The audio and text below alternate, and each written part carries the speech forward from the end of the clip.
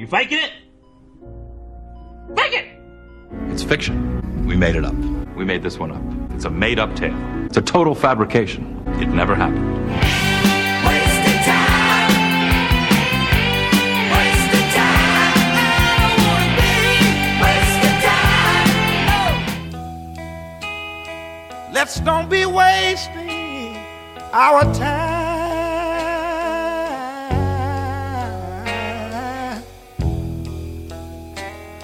Let's don't lead each other blind. If you don't want me, my heart can't stand it another time.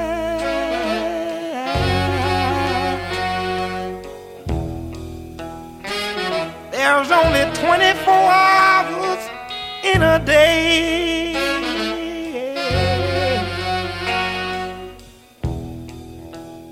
That don't leave much time to play. I don't dig that no way, honey. 'Cause my heart can't take it no another day. Listen to me. Welcome to Tftes Nissan episode 243, and it's me, Gary P. Of course, it's the Prof. It's Karen Riley. We are not having the time of our lives. Slight setback, Prof. Slight setback. We will delve deep into it now, but of course, it is Ocean Electrical.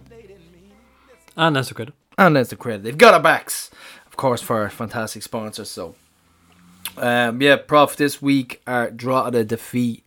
And there's two authors interviewed for the book. So it's for our book feature month, and Hannah Dunne meets Adrian Besley, who wrote the history of the Women's World Cup, just released last week. So it's a deep one, Prof. Very, very intricate, detailed interview coming from Hannah.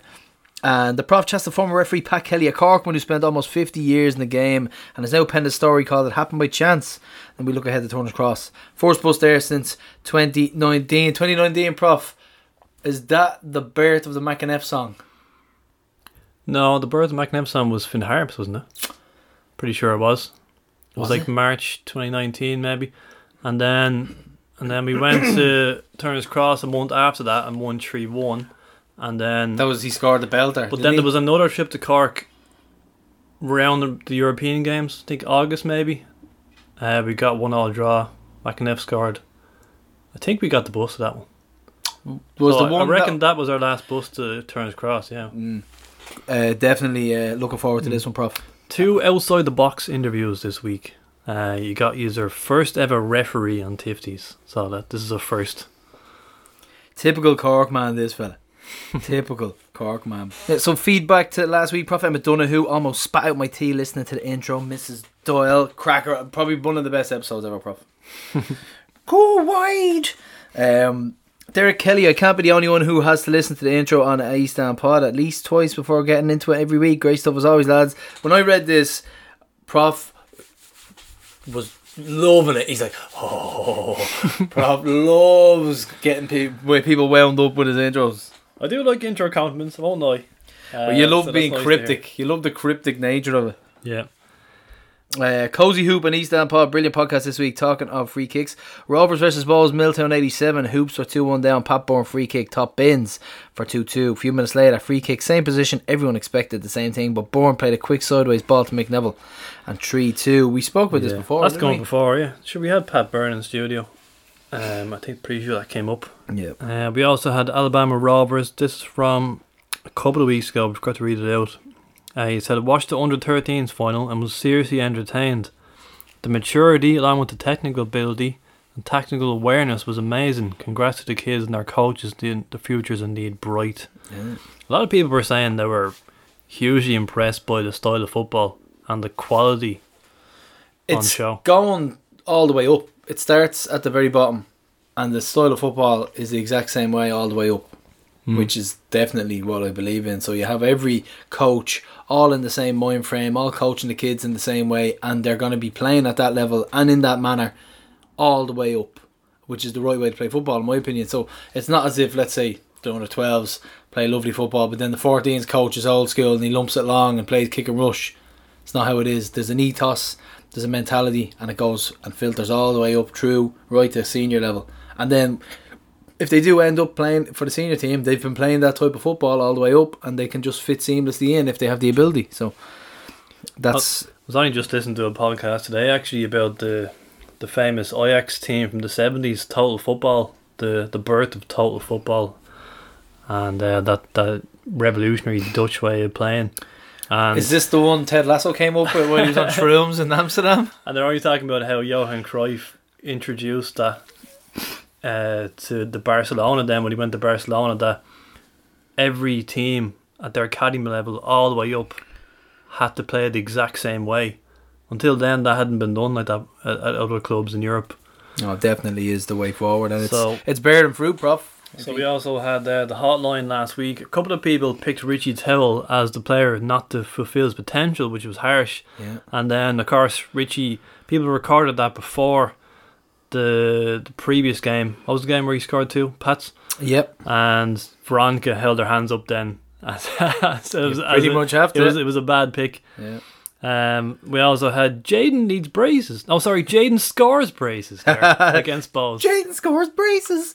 Oh man, he was so good. It was last game of the season, and obviously I had a little word in his ear. I was like, you know who you're playing today.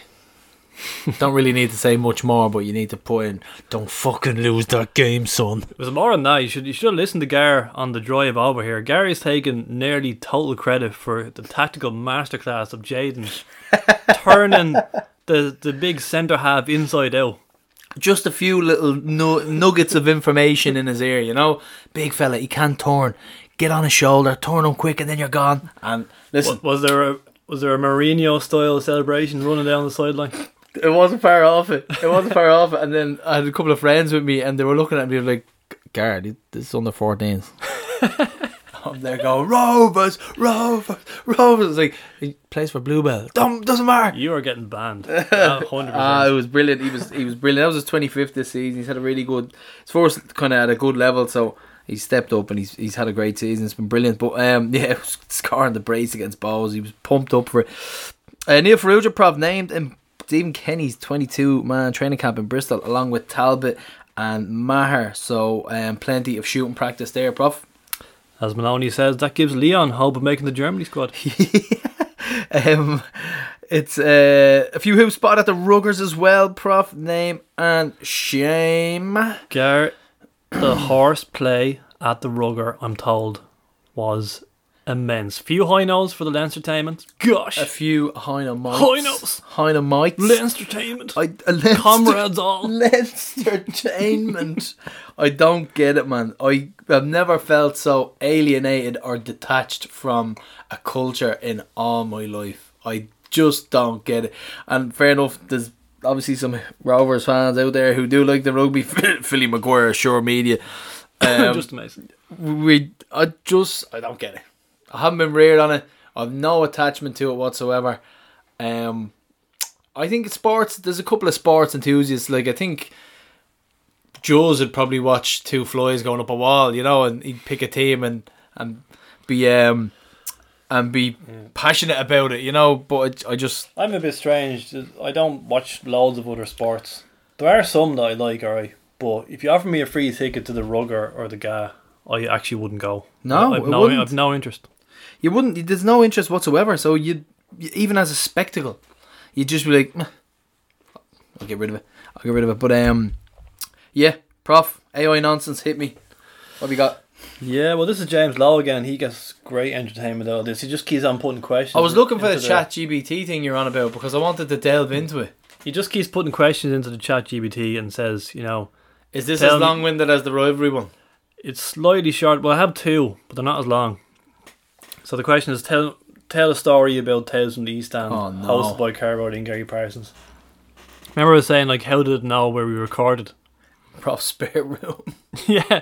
So it's Carl Riley and Gary Parsons. Why am I looking around at the minute, by the way, as if there's someone watching us? Carl Riley and Gary Parsons were two lifelong friends and die-hard football fans. They shared a deep passion for their local team, Shamrock Rovers, and had insatiable appetite for football knowledge and discussion. One day, fueled by their love for the beautiful game and their desire to connect with fellow fans, they decided to start a podcast, Tales from the East Stand. The podcast took its name from the iconic East Stand of Tftes Stadium, the home ground of Shamrock Rovers. Carol and Gary wanted their podcast to be a platform where they could share their insights, engage in live discussions, and bring the world of football to their fellow fans. With a small recording studio set up in Carol's spare room, the duo kicked off their first episode. I'm not too comfortable with the spare room anymore, Prof. Their chemistry was undeniable, with Carol's witty humour, don't know about that, complementing Gary's thoughtful analysis. Don't know about that either. I think they have it backwards. Yeah. They covered a range of topics, from match reviews and tactical breakdowns to player interviews and fan stories. Word of their podcast quickly spread among the Shamrock Rovers fan base and beyond. Fans eagerly awaited each new episode, tuning in to hear the latest discussions and perspectives from Carol and Gary. They became a voice for the fans, reflecting the excitement, frustrations and dreams that coursed through the veins of every Shamrock Rovers supporter. As the podcast gained popularity, Gary and Carol expanded their horizons. They invited special guests, including former players, coaches, prominent figures in Irish football, to share their experiences and insights. Listeners were treated to exclusive behind-the-scenes stories and personal anecdotes that brought the club's history to life. The success of Tales from the East Stand extended beyond the podcasting world. Carol and Gary became recognisable figures within the football community, attending matches, hosting live events, and engaging with fans on social media. This is generic enough, though, isn't it? Yeah, you could say this about any kind of podcast. Like, they're not. I'm waiting for something to catch me here. Their authentic and passionate approach to football analysis resonated with listeners who saw them not just as podcast hosts, but as friends who shared the love for the game. But it wasn't just about the fame or recognition for Carol and Gary. They remained true to their roots, always prioritising the voices of the fans. They actively encouraged listeners to participate in the podcast by sharing their own stories, memories and opinions. Each episode became a celebration of the shared experiences and unwavering support that defined the Shamrock Rovers community. Tales from the East Stand became more than just a podcast, it became a movement. Fans from different walks of life united under the banner of Carol and Gary's words, finding solace and inspiration in their discussions.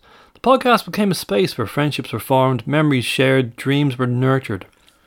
As the years went by, Carol and Gary continued to evolve their podcast. I think it just gets repetitive now, isn't it? Yeah. Embracing new formats and exploring different avenues within the world of football, their passion remained undimmed and the bond they shared with their listeners grew stronger with each episode.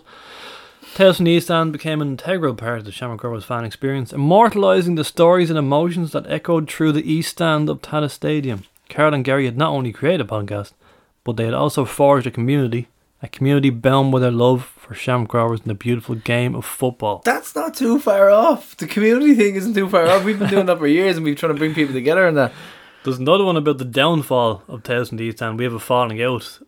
What? Will I say for next week or do you want to hear it now? I think I want to hear that. I want to hear the downfall. But I think this is I was waiting for something to be a bit too much. Yeah. Like Green Ribbon or something. If they knew about that, I'd be like, right, this is too much. I feel like I'd spot this pretty fast though. That ChatGPT is speaking to me and not a person. Yeah, easy, yeah. Like South Park took the piss out of that and they had a great episode recently. Stan's girlfriend Wendy, she complains that her friend, she's getting great back and forth with texts with her boyfriend. And she's showing all her mates. And it's like, oh, look at this. He's saying he loved me and he cherishes me and our relationship means so much. And then she looks at Stan's phone and it's all just thumbs up emojis. But then Stan discovers that the boyfriend is actually just using ChatGPT and he hasn't spoken to her in months. He's just using the AI. I will say the turnaround for South Park is outrageous. Something will happen and they'll have an episode out within 3 or 4 days at times. They did documentary in that. Yeah. Do you remember that? 6 days to air or something? Yeah. They knocked them out like. Do you want to hear this? Give me the downfall, Prof. Are they just going to tell us what happened in this video? Yeah, I wonder if they got any ideas from the actual documentary you made, the mockumentary. So it was asked, tell a story about the downfall of Tales from the East Stand podcast hosted by Carol Riding and Gary Parsons. Shiders. Carol Riding and Gary Parsons had been the dynamic duo behind the popular Tales from the East Stand podcast, which had captured the hearts of football fans, particularly those who supported Shamrock Rovers. For years, that podcast had thrived, fostering a sense of community and providing a platform for insightful discussions about the beautiful game. However, little did anyone know that behind the scenes, the podcast was facing an impending downfall. It all began with a simple disagreement. Carol and Gary, known for their passionate and opinionated discussions, found themselves at odds over a controversial incident in a recent match. The disagreement spilled over into their personal lives, strained their friendship, and creating tension within the podcast. As the weeks went by, the chemistry between Carl and Gary became strained, as it reflected in their podcast episodes. What was once a seamless flow of banter and analysis now felt forced and disjointed. The joy and enthusiasm that had characterised their discussions were replaced with passive-aggressive remarks and awkward silences. Their loyal listeners, who had grown accustomed to their vibrant and engaging conversations, sensed the shift. The once active comment sections became filled with concerned remarks and questions about the future of the podcast. Carl and Gary tried to address the issue, acknowledging the tension, but assuring their fans that they would work through it. However, behind closed doors, the situation worsened. Egos clashed, and disagreements escalated into full-blown arguments. The cracks in their friendship widened, as it seemed as though the podcast was hanging by a thread. In an attempt to salvage what was left, Carl and Gary decided to take a break from recording. They hoped that some time apart would help them regain their footing and reignite their passion for the podcast. But as days turned into weeks and weeks into months, the break turned into an indefinite hiatus. Listeners grew restless, wondering if Tales from the East End would ever return. They reached out through social media, pleading for an update, but their pleas fell on deaf ears. Carl and Gary, consumed by their personal differences, had all but abandoned the podcast that had once brought joy and camaraderie to their fans. Time passed and the Tales from the East End podcast became a distant memory. The void it left behind was felt by both long-time listeners and those who had recently discovered the show. The absence of Carl and Gary's voices in the football community left a void that could not easily be filled. Occasionally, fans would reminisce about the good old days of the podcast, sharing their favourite episodes and the impact that Carl and Gary had in their lives.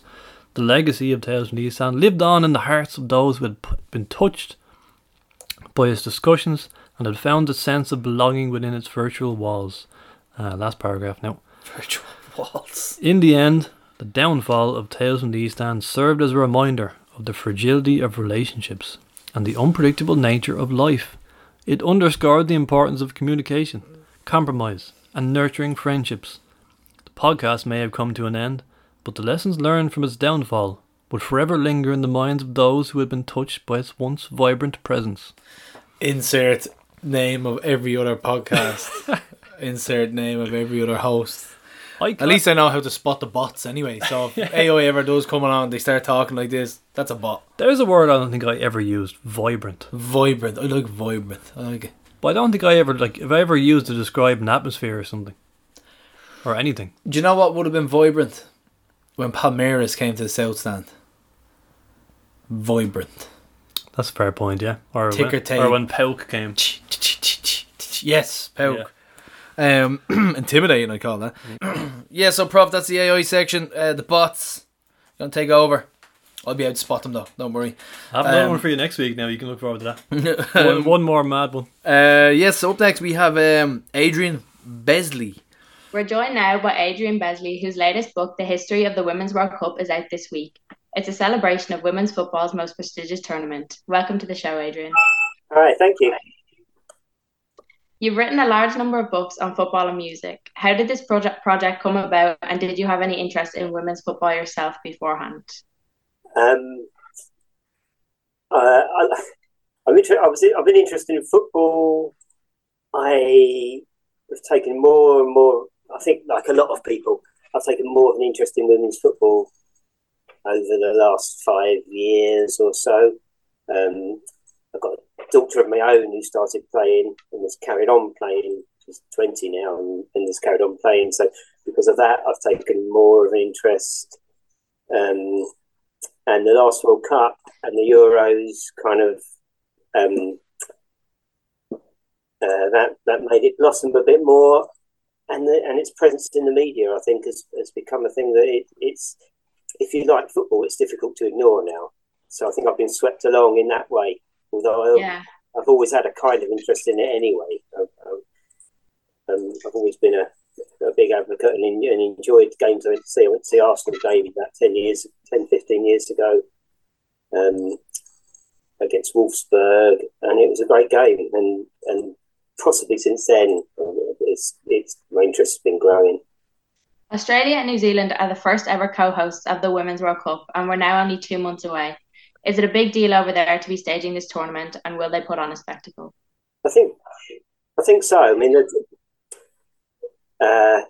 it's a big move by FIFA, I think, to give them the World Cup, partly because of the TV times over in Europe, which is a big thing, and they were building so much on their kind of worldwide global television.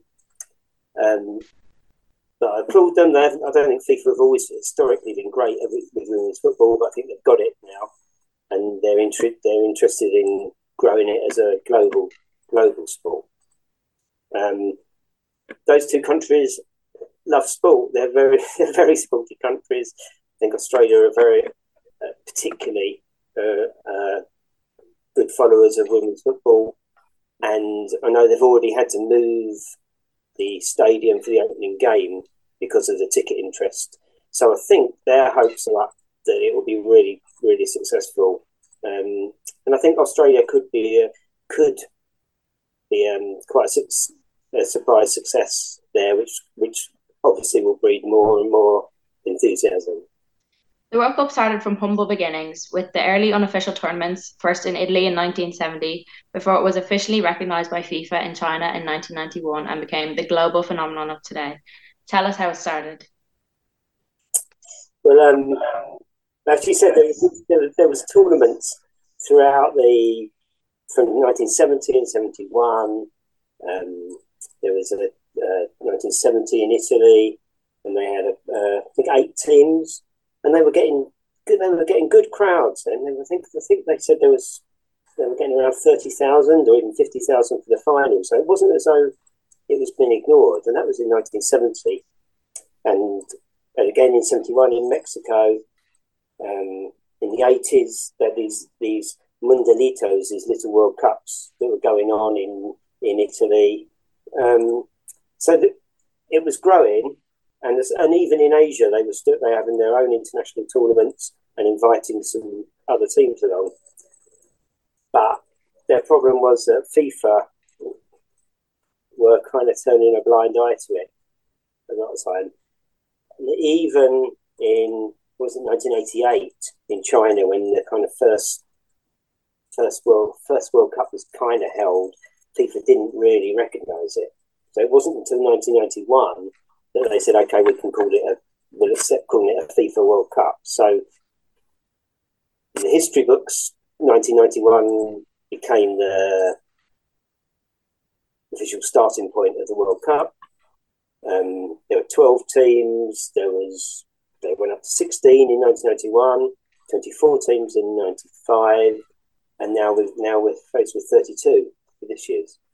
So the whole thing's been growing and becoming more and more successful, I think, globally, particularly with television viewers. I think there was 80 million watched the final in 2019, and that was double the number of people who watched it in 2015. So, FIFA are on board and they're backing it, and the whole thing is growing and going exponentially, I think. The Women's World Cup is entering its 9th rendition, and only 4 nations have won it. USA, the holders, 4 times, Norway, Germany and Japan. USA and reigning European champions, England, have been hit with a lot of injuries, but are the Americans and the Lionesses still the 2 strong favourites to lift the trophy this summer?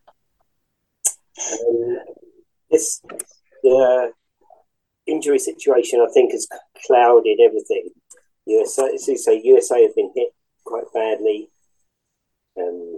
England have been hit quite badly. The ACL thing amongst women, that women seem particularly prone to ACL injuries, it's kind of robbed the tournament of some of its biggest stars. But there'll be other ones. There's plenty there who will kind of take their place, I think. I think that's clouded who might win.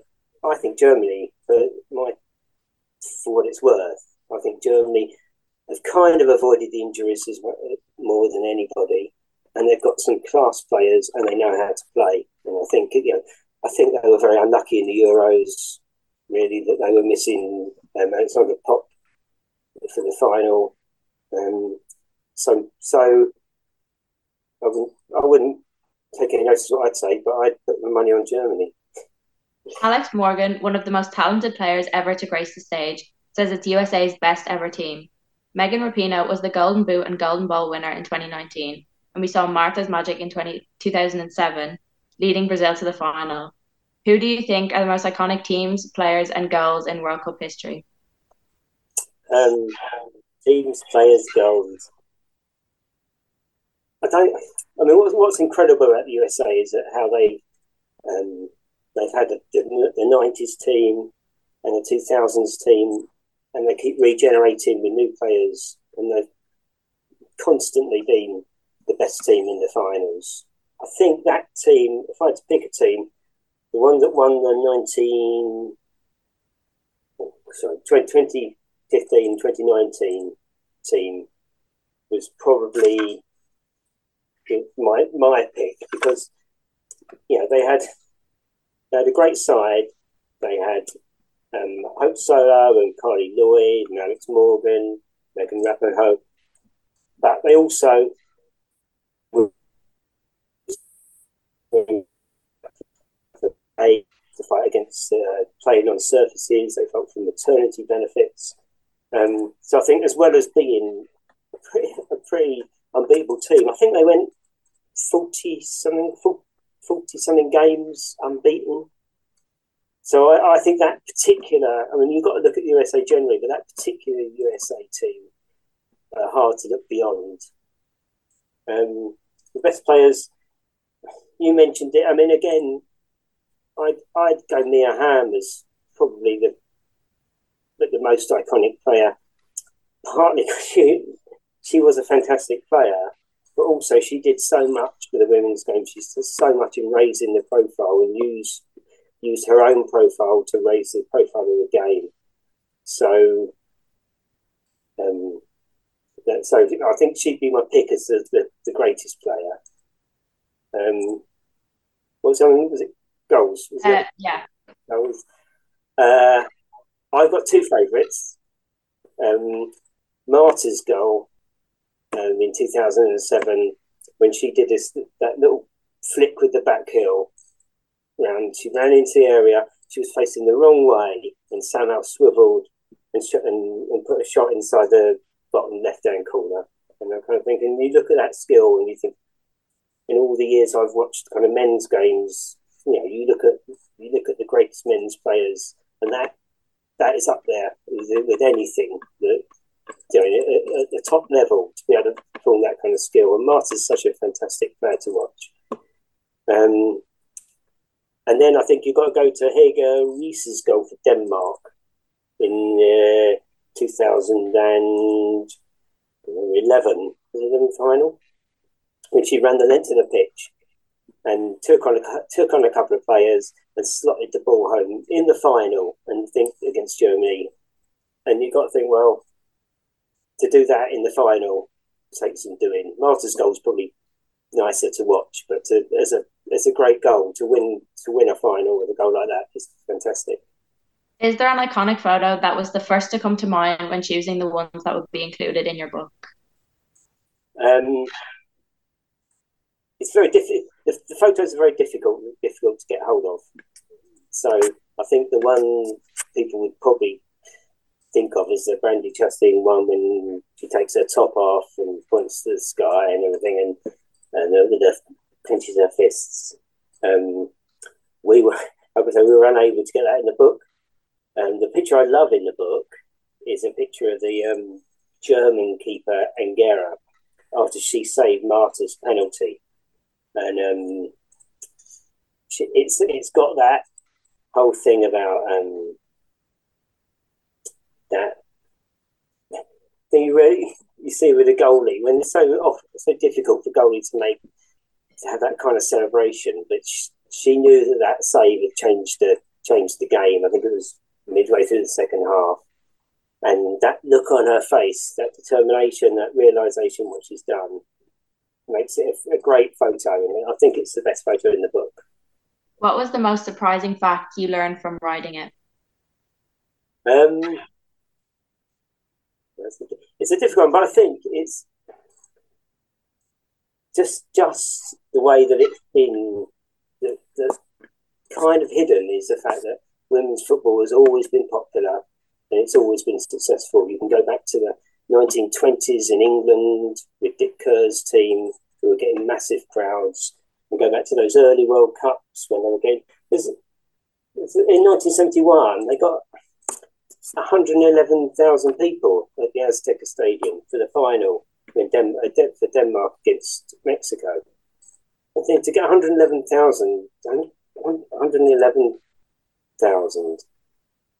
for a women's game when we were kind of brought up, possibly you weren't because you're a lot younger than I was, but we were brought up to think that women's football was never going to be popular, and people didn't want it, didn't need it.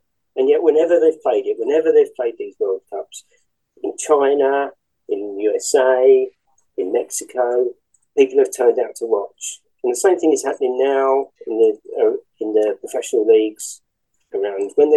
When they're given a chance, people will go and see it and really love it.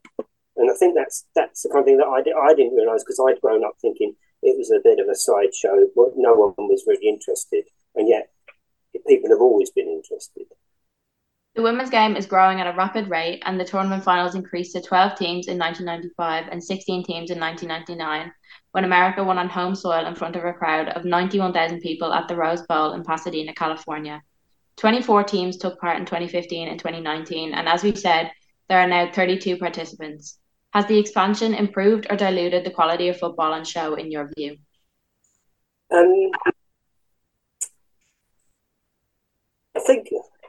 I think it's improved it generally. I think that there's always an element of catch up with teams who have not had the chance to play in leagues, and unfortunately, I think the women's game is kind of following the men's game in that the teams with the money are getting the big players, so the Champions League. So unless your players are playing in the Champions League, so I think to a certain extent there's teams in the Middle East and there's teams in Asia who have good players that just need the chance to compete against teams in order to raise their standards. But from what I've seen and what I saw researching this book, is I think the standards are increasing generally. That record, I think USA beat Thailand 13-0 in 2019. I don't think we'll get that kind of result again. And it is a learning experience, and it does take time for these teams. A lot of them are new, a lot of the professional leagues are new, I think, and that will take a while to come through. So I don't expect all the teams to be of a similar standard, but I think in general the standards are rising. The World Cup trophy will be brought to each participating nation for public events, and it appeared at Irish Town Stadium in Dublin last week. Ireland are one of 8 nations to make their debut in the finals, along with Haiti, Morocco, Panama, the Philippines, Portugal, Vietnam, and Zambia. Is the anticipation building all around the world, but particularly the ones who are experiencing all this for the first time? I think there is. From my understanding, is that teams are very excited to have participated. All the teams who are participating for the first time seem to be chomping at it. Some of them, I think, have been around the edges of just about this qualification in previous times.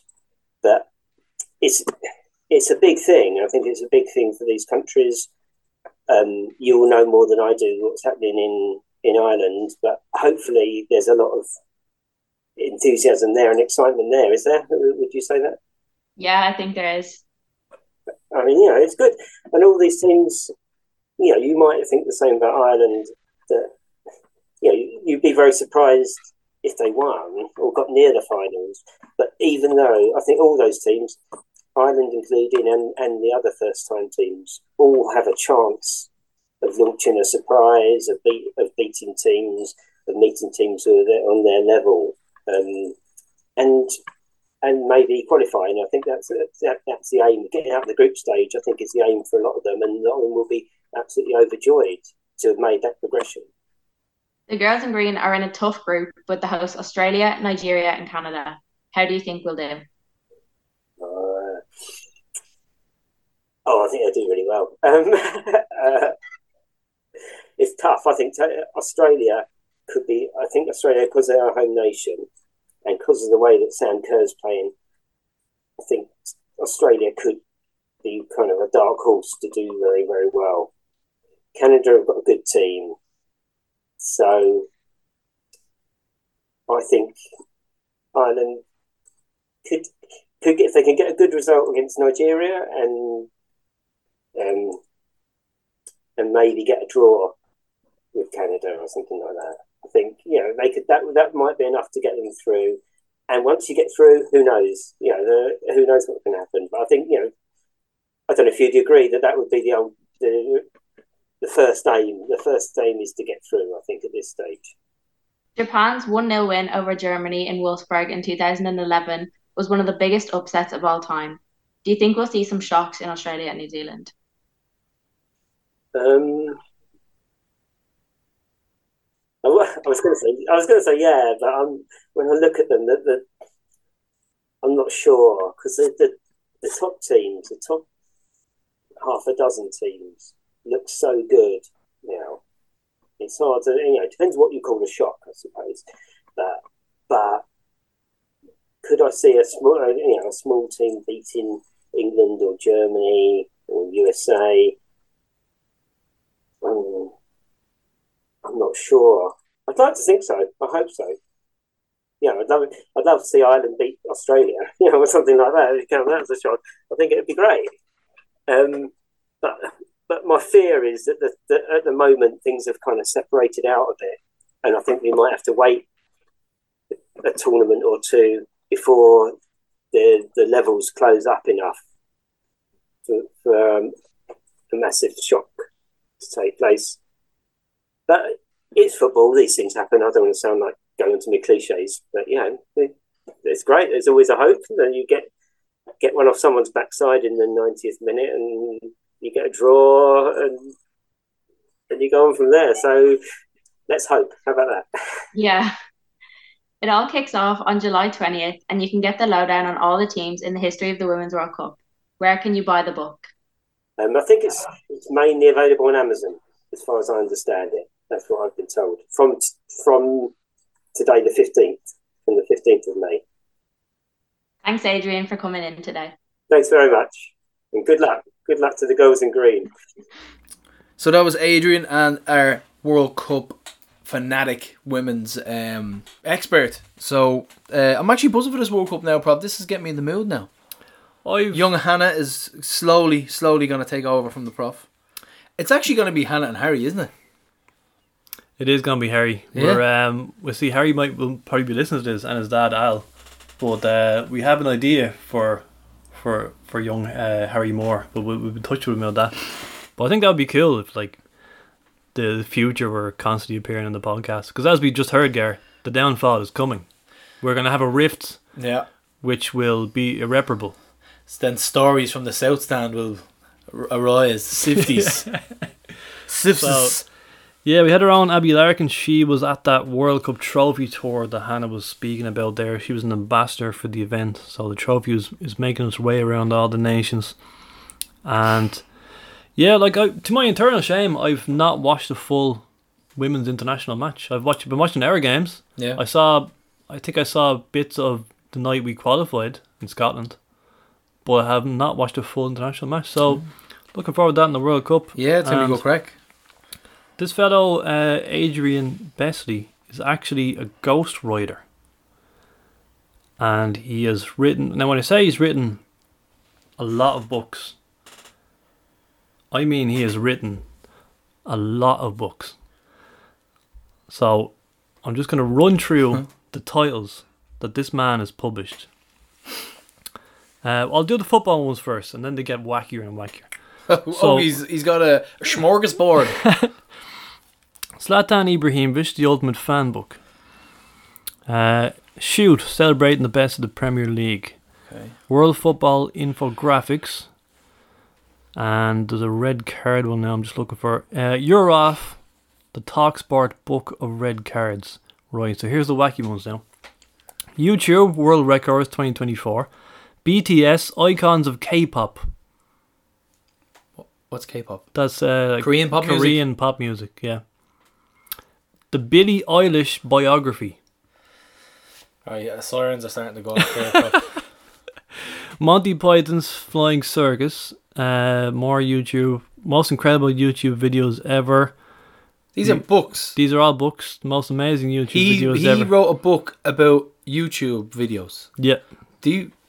Am I the only one who thinks that's fucking ridiculous? The Outdoor Book of Adventurous Chaps. That looks like a children's book. So you can't actually... So he's writing a book about YouTube videos. I don't know how that would even work. How to fart at school and get away with it. I'm buying that. Right, he's convinced me now. That's another. The Retrosexual Manual. How to be a real man. This is getting very... He must be bored. This is getting very strange. The Mo Salah Ultimate Fan Book. I forgot that one in my football. The Dangerous Book for Idiots. More Billie Eilish. K-pop. More YouTube. Harry Kane Fan Book. Yeah. That's an eclectic mix of books. Absolutely. Sirens. But yeah, no, we're looking forward to the World Cup, Prof. Anything, like, realistically, Irish people kind of do this whole song and dance about every bandwagon that there is, so I think we'll jump on this one because it's definitely, plus we're hopefully going to have a representative. Anya is definitely going to be in the squad, I'd imagine, and young Abby Larkin gets in, it'd be Abby brilliant. will too. If you watch Abby in their games, she just seems to have something more than a lot of players in the league. But that's it, Gare. Operation put off talking about the game for as long as possible. We must be about 40 minutes in the show at this point. Yeah, we're going to have to talk about the 2-1 loss in Drogheda. In Teleprof, our second defeat of the season and our first loss in 14 games. The team had Hoare in for Cleary and Trevor in for Finner. So the build up to this one, I personally had it in the back of my mind that Drogheda have our number at times as regards to tactical awareness, and they pretty much just park the bus and they throw bodies on the line. This was the ultimate throwing bodies on the line performance. Smash and grab. No, full credit to them. Like, especially when you watch back the highlights, kind of when you're watching it live and you're invested and you're just looking at what are we doing to create a goal. Maybe you're not appreciating Drogheda, but especially when I watched back the highlights, I watched them throwing bodies, blocking balls, literally throwing bodies, last ditch tackles. I was like, that's actually impressive. It was impressive. I know it was probably the best football chat around is the Pride of Rings End for content. For football content, it's great for that. The Tftes B team WhatsApp group. I like when kind of imploded in the last week. I like when Ben Stafford chips in. Yeah, I was guilty of pretty much analysing the game in the wrong way. Kieran Stafford put me in my place. He said that I thought it was a slow start initially, but after watching it back, I was wrong. Put my hands up, but yeah, because there's 2 goal line clearances in the first half. That's the thing. Alone. I blame Rob Lavelle for the first half. 2 goal line clearances. Chocolate all the time, and fucking pyro, putting me off. But I was thinking to myself after watching it back, I was like, yeah, how have we not putting this game to bed in the first half? Some of the chances and some of the defending was just outrageous. It really, really was. It was brilliant defending. Like, I don't think you could say we played well in the game. The answer is somewhere in between. A lot of people are saying we were absolute muck. 30 shots on goal and a lot of possession, 80% possession. We should have put like the Pico header and a couple of those. There was misses. just a lot of taking too many touches. Yeah, I felt like we were a lot slower. We'll talk about it anyway. Yeah. So the first half, the build up, we were in the arena suite instead of the Shannon suite, which is just like ground level to Maldron. Gary described it like a morgue. It was funny. We had Tommy to our left, Tommy to my left, and you to my right.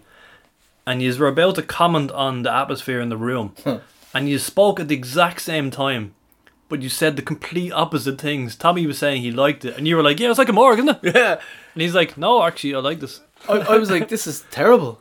This is fucking awful. It's like, I think Paul McGrath said, it's like being at a funeral of a person you hated. I was like, I actually agree, because it's got, there's no character to it, and listen, it does the job. You can sit and have a point, but you feel like you're just biding your time, and you're like, yeah, so he was a nice guy, but just the 1 point, and then I was improv. I had to bring Moya in to do the junior hoops. She's well and truly hooked. So we had 2 birthdays, Big Al and Neil Ferrugia, born on the same day. Oh, Big Al turned 41. 41 for Big Al. There was a thing where, actually not sure if this was pre-match or post-match, but Ryan told me this, that as the players were coming in through the players' entrance or leaving, all the kids started mobbing Nugent and calling him Gaffney. They thought he was Gaffney. I'd say just go along with it. Yeah, just go along with it. Sign it. We had an Ultras banner, which was an obvious reference to the recent bannings for pyro. So they had the word Ultras, but they had a line through a phone and a line through a CCTV sensors covering out 2 of the letters. Yeah, so there obviously is a bit of back and forth now between the club and the Ultras, and they released a statement pretty much condemning wholeheartedly the bannings of anyone using pyro and stuff like that. So this is something, it's a tricky one. This is something that I probably won't speak too much on, to be honest. We'll just skim this one and we'll move on, because it's tricky. Because you can understand the club's perspective, but then again, fans getting banned isn't a good thing. So it's something that I don't think you need to discuss. I think this is done behind closed doors, probably not for the podcast. So the players came out to Right Here, Right Now, which I'm told is not the new official club anthem, Gar. Murder in the streets. We need an official club anthem, according to every meeting we ever have with the members. But Prof, what about the ice machine? The ice machine has been secured, thankfully.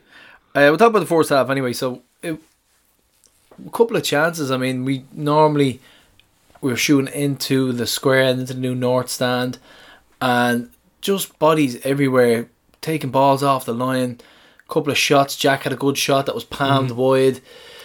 The Gaffney one was the first chance. That was a goal line clearance. Yeah, he was kind of reaching around. He was played behind them and he had to turn, hook and manoeuvre himself. He was unlucky there. Yeah, he was unlucky. Good, a couple of good strikes, but like I said, these guys just know how to batten down the hatches and hit us on the break. I thought I don't feel we played well in general in the game. Like second half particularly, I just thought we took too many touches. But the first half hour in the game, some of the link-up play between Trevor and Jack was brilliant. They do play well together. So don't they? let's give credit there. Yeah. Jack played a couple of unbelievable cross-field passes to Trevor. The scooped ball was disgusting. It was disgusting. Stop it. But either way, we came out playing well. Look, they defended really well, but I think we'll talk about the second half in a while. I felt the second half we were a little bit lethargic and laboured and slow in our passing. A little bit slower than normal. Plus, it's hard to deal with fucking 11 men, 10 men behind the ball. And it all adds up, doesn't it? Especially when you're chasing the game. You're saying we're lethargic in our play. And then we win a corner and people are giving out about waiting for Jack to come across and take the corner. But I mean, he put in 2 bad corners all night. The rest were good. So I don't know. What's the point in picking on Jack Byrne? True, absolutely. But then there's all these other stoppages which we'll speak about later. But it all adds up to momentum killing. Dark arts, yeah, it did. It really did, Prof. I agree with you. And it even started in the first half. But we're going to talk about the first goal. 44 minutes, absolutely horrific time to concede a goal. But on the counter again. We our golden goal winner, nice 350 pop, Prof. Little fist. So he's officially blacklisted. I won't name and shame him. Not even going to describe what Gary's doing there. He gave the nod. He was like, "Yep, that's me." I was like, "You fucking miserable bastard! You were 1-0 down." So a long ball pumped up. I'm gonna say that it was possibly naivety from the Pico and Hoare. Maybe they doubted the ability of this guy. Pico didn't look too concerned. Pico did the right thing. He dropped off he doubled up. Whereas I think Hoare just kind of got spun around and turned inside out. I thought Hoare was in control of the situation. That's exactly what I thought, but I genuinely think that we might have been a little bit naive and we didn't give this guy the respect he possibly deserved. Or does he deserve respect? I don't know. But we doubted his ability. If it was like, they were like, he's not going to score from here. Gave him a bit of space, he turned inside and he barely did with his left. I think possibly that might have been the case. They just thought, right, we'll jockey this fella and then we'll take the ball off him. And then he did that. So it's a superb finish. It's a brilliant finish. Draper on loan from Lincoln, and in fairness, he buddies the centre backs all night. Like, how many players in this league, if any, can buddy Pico Lopez? I know, yeah. It was a battle all night. I mean, it was a very, very hard one to take, and especially that time. Did you notice the comments from Doherty saying that they know that we leave one man back? Is he referring to this goal or the second goal? But, like from corners now, we leave Ferrugia back. Yeah. And we have been hit by attacking our own corners sometimes. And this was the case for this that goal. This goal was a punt, as you say. But it was from us attacking and being forward. But in saying that, you've Horn, you've Pico, and there's one guy on two of them. You're putting your mortgage on Pico and Horn to be victorious there and take the ball out and just start pushing on again. But going in at half time, 1-0 down and a kick in the teeth. That was an absolute shock. I mean, the stadium was just jaw dropped. Silent because it's a bit of magic though. It's a bit of individual brilliance. Yeah. What can you do? Both goals are absolutely quality goals. So the second goal, unfortunate in a way because it comes only a few minutes after we reshuffle. Now I see people wondering what is this substitution. So he brings on Johnny Kenny. And who came off for Kenny?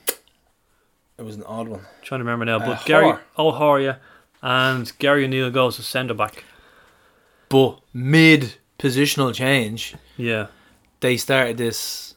So did Gary O'Neill forget to step in? Was it? It looked like Gary O'Neill was just up where he normally is, and the whole change of structure in the team was happening while they were hitting us on the break. And the guy, so you had it starts with Kenny losing the ball. I mean, you're going way back at the start of the move. Yeah. So it's a bit ridiculous because it's an unbelievable one-touch move and finish. Yeah. But if you want to go all the way back, we lose the ball to begin with. And then a ball whipped out to number 21. I can't remember his name again, but I didn't actually think he was that good all night. And then he does this. So ball number 21 wide whips in a ball, but this is where Gary O'Neill was up the pitch getting, I think they were in the middle of the transition and the tactical change, so he was probably just getting into position.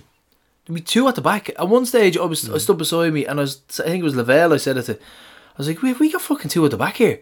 So I don't know who's going centre half. Hora's gone off, Kenny's on, Gary O'Neill is still in the middle of the park, and then you could see Gary O'Neill running back and you could see the massive gap where 21 swings it in, and it's a super finish from Dale Rooney, who always plays well against us. Brilliant finish, 2-0 up, and there's nothing you can do about it. It's an unbelievable goal from start to finish, though. It's a brilliant goal. It really is. Football was very impressive. But we were like, that doesn't happen that often where you're caught in the hop like that. I personally, I still think that we were playing well enough, and I mean the stats say so. But and here we are. We've been in this situation a few times already this season. Yeah, we've been 2 goals behind. And funnily enough, at half time, when the usual crack at the back of the south stand, so you go down and you'd be having the chats with all the lads, and I just thought, confident, possibly cocky. I possibly was cocky. I was like, we're gonna score. But this time our luck ran out. There's only so many times you can give teams 2-goal leads in Tala, and then your luck runs out. And just it wasn't happening for us this game. We get the Rory goal to pull it back, but even before the Rory goal, we actually had loads of chances. The Pico header. I don't know if it was before or after, but that's. I think the Pico header was at 2-1. It was 2-1, but that's a sitter. But even before Rory's goal, we had Richie and Berkey. Oh, Richie, man! Like Richie's goal was a pullback from, I think it was a Ferrugia, and he just gets over it. Late run Richie again. Has to keep that down, and you can see himself. He's disgusted. Richie in the form that he's in now buries that. I don't know. It's so it's so frustrating. I thought he would at least hit the target. Berkey as well. It was a bit more of a difficult one, but he got under it. Yeah, and I think Towell actually had another chance then. So eventually the goal comes, Gar. Yeah, 79 minutes, Rory Gaffney. So it is stabbed home by Gaffney, a good chance. And again, Ferrugia involved. Ferrugia's performances the last 2-3 games, bit of a mixed bag, Well, but often he's involved in their goals. But like I said, Prof, you make the great point that, like I said, anyone who is upset with this defeat, you can understand it. But we've been brilliant all season. I think a couple of dodgy patch at the start with the draws and stuff like that, but we're always creating. It'd be different if we weren't. Sometimes it just doesn't go your way. Tonight, the Drogheda game was one of those nights.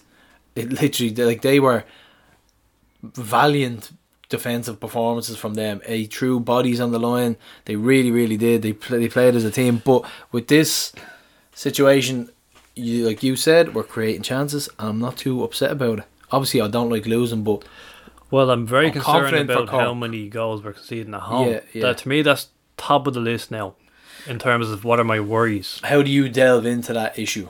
What is Well, the how do you problem? explain it? We have 5 clean sheets away in succession. Maybe it's just a blip. Maybe you don't try and overanalyze it and explain it, and you just get your head down and work hard. Possibly one of those things. Well, Gaffney, I was tracking the Gaffney stat because I noticed that his 100th league goal in his career was coming up. So this is England and Ireland.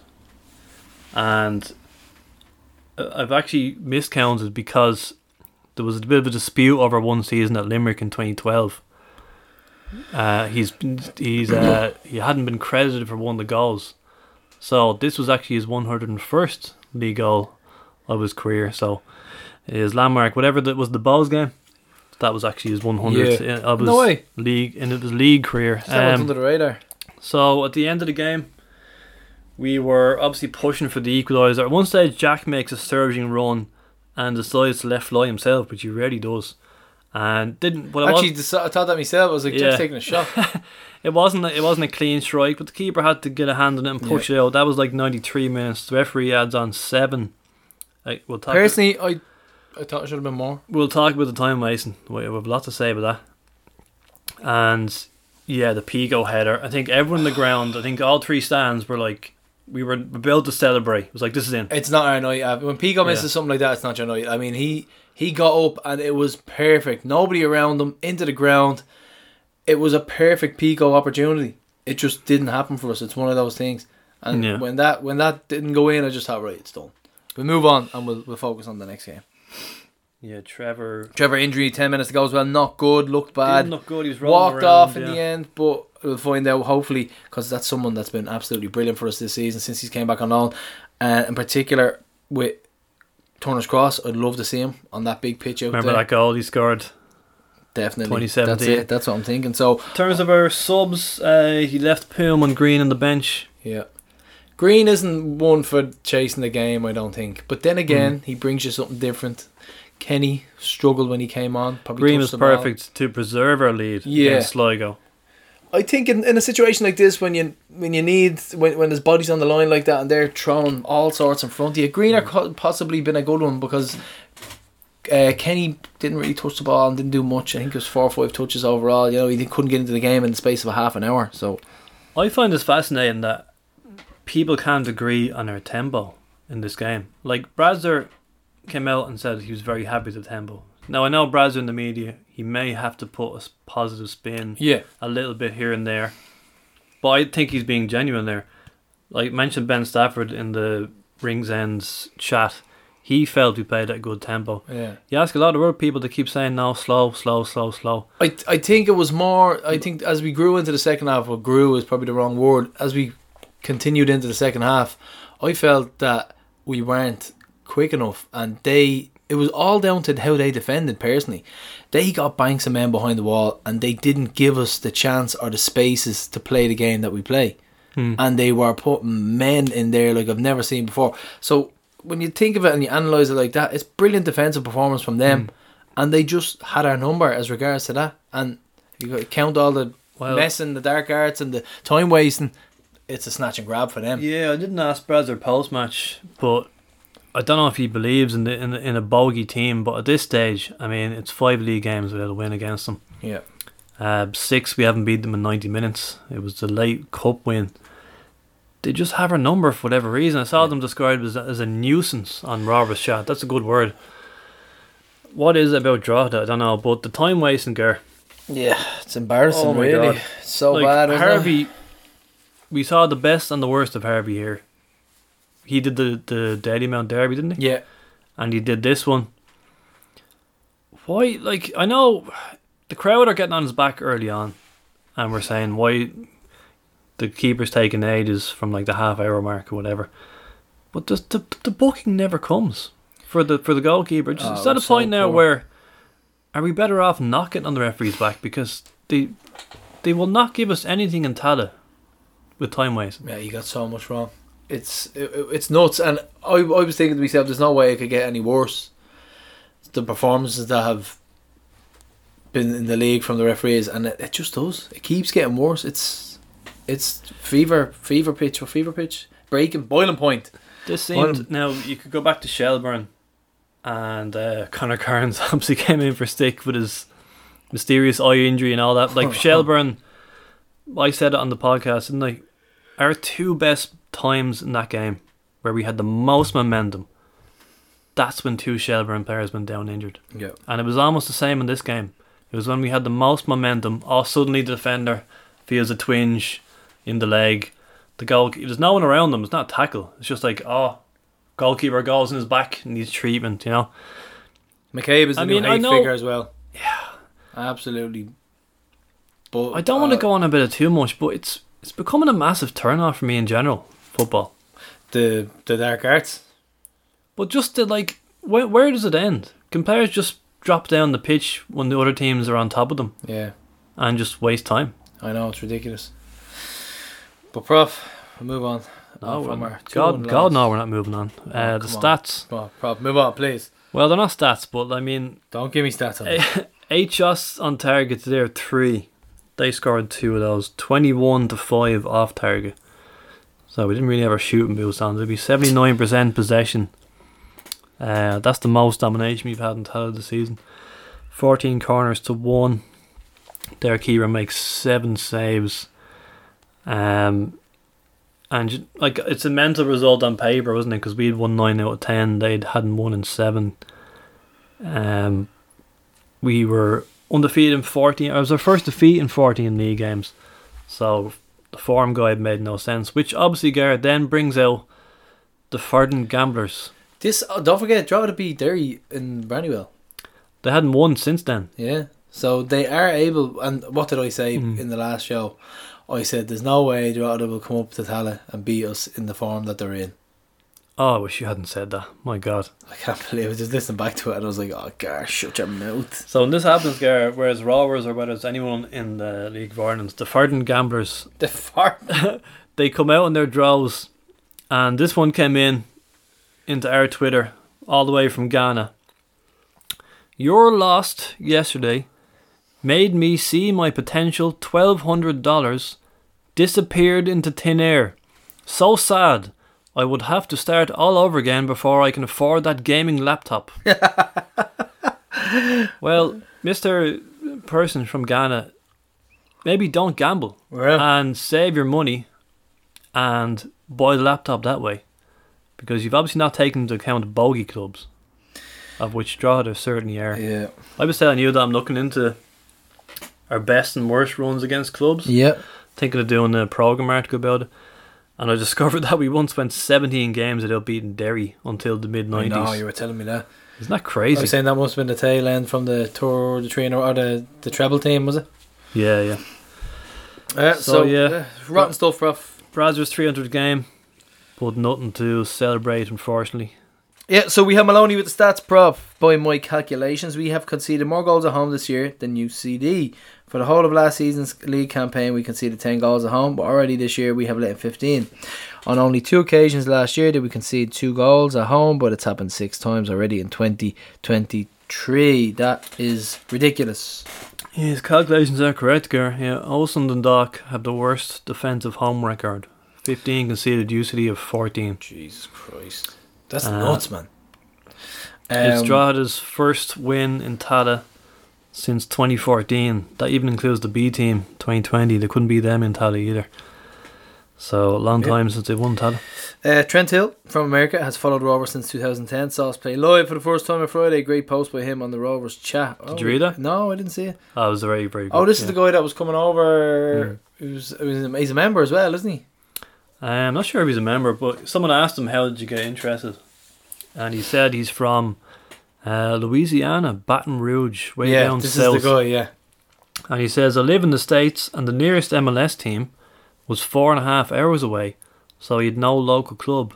My family on both sides is Irish descended. Grandfather was a huge Celtic fan. And amongst his things, I found a number of Shamrock Rovers items. Turns out he visited Dublin in the 70s and saw Rovers live. So I figured I'd see what all the hoopla was about. Hoopla. Yeah. Brilliant stuff. Brad's our Kieran Westwood, Prof. We spoke to him a few weeks back and we've had good conversations. We're just waiting to see, as he has a few personal things at home that he's looking after. All that needs to work for something to be done. So going forward, we know it's Alan's last year and we need to plan for that. And he's a keeper of real pedigree. Alan is obviously going to retire, and we've been looking at 5 or 6 goalkeepers for the last year. So Kieran is a top goalkeeper, but a lot of things have to fall into place for that to be a possibility. It's 50-50 at the moment. He's unattached, and in the short term, that is key. He has to be out of contract since January for them to be able to register for us now and play in the short term. So long term, that doesn't matter too much. Kieran has had offers from Scotland and lower leagues in England in the last while. They haven't been quite right for him. A lot needs to fall into place for that to happen, but Stephen Mack and the board have been working on it. It's a tricky one because we have had this looming over us for a long time now, this potential goalkeeper crisis. And Kieran Westwood, by all accounts, top pro, loads of caps, loads of player of the year for Sheffield Wednesday, I think 2014, 2015. He is a target of ours, possibly number 1. So be interesting to see what happens, because this clarity came out shortly after we recorded the podcast, and we were doubting whether he was being looked at as a long-term option. We were talking about him being a short-term, but no, apparently we're talking 18 months here. So my thoughts on it is that he is going to be alongside Alan Manis for the next couple of weeks. So let's say we do sign him. He plays and goal for the 8 or 10 weeks. I feel Bradzer will stay loyal to Alan Manis and he will put him back in the team, and then Kieran West will possibly play alongside him, and then if we don't have anyone signed, Kieran Westwood will continue on after Alan Manis is gone. Deputised while we do find a long-term replacement. McGinty's still not getting his game over in Oxford. I mean, there's so much going on. So whatever about if we had to play Lyon for the first Champions League qualifying round, we obviously can't go into Europe with one senior goalkeeper. If there's even a minute chance that Al's finger won't be healed by then, we need another keeper. There's absolutely no reason to rush him in. And plus, he has to think about himself as well. He knows he's retiring. He's going to be thinking, I don't want to have any sort of pain or issues when I'm retiring and going into coaching as well. So he's not going to rush himself back because he knows it's at the end of his contract. So, yeah. So a bit more on Al Denger. Yeah. According to Brady, it's still too early to know if Manis will miss the start of Shamrock Rovers' European campaign in July. Alan will be 4 weeks from this week until he sees a specialist again, and then a decision will be made on where it is, added the Hoops boss.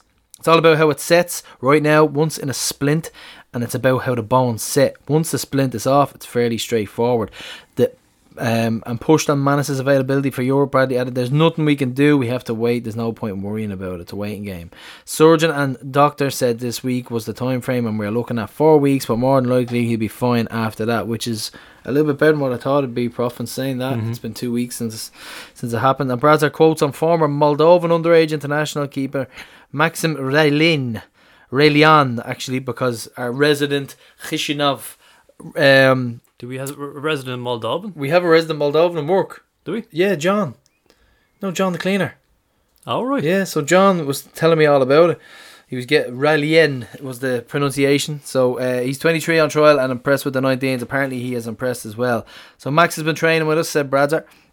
He's been playing and living in Germany. He was with us last year and we kept in touch with him. He has been in training with us. He's out of contract since January, which is what we need. So the goalkeeper has limited first team experience, having played a dozen or so Moldovan Super League matches for Svintul Georgia, with his most recent appearance coming in May 2022 when he started away against Sheriff Tiraspol, the giants of Moldovan football.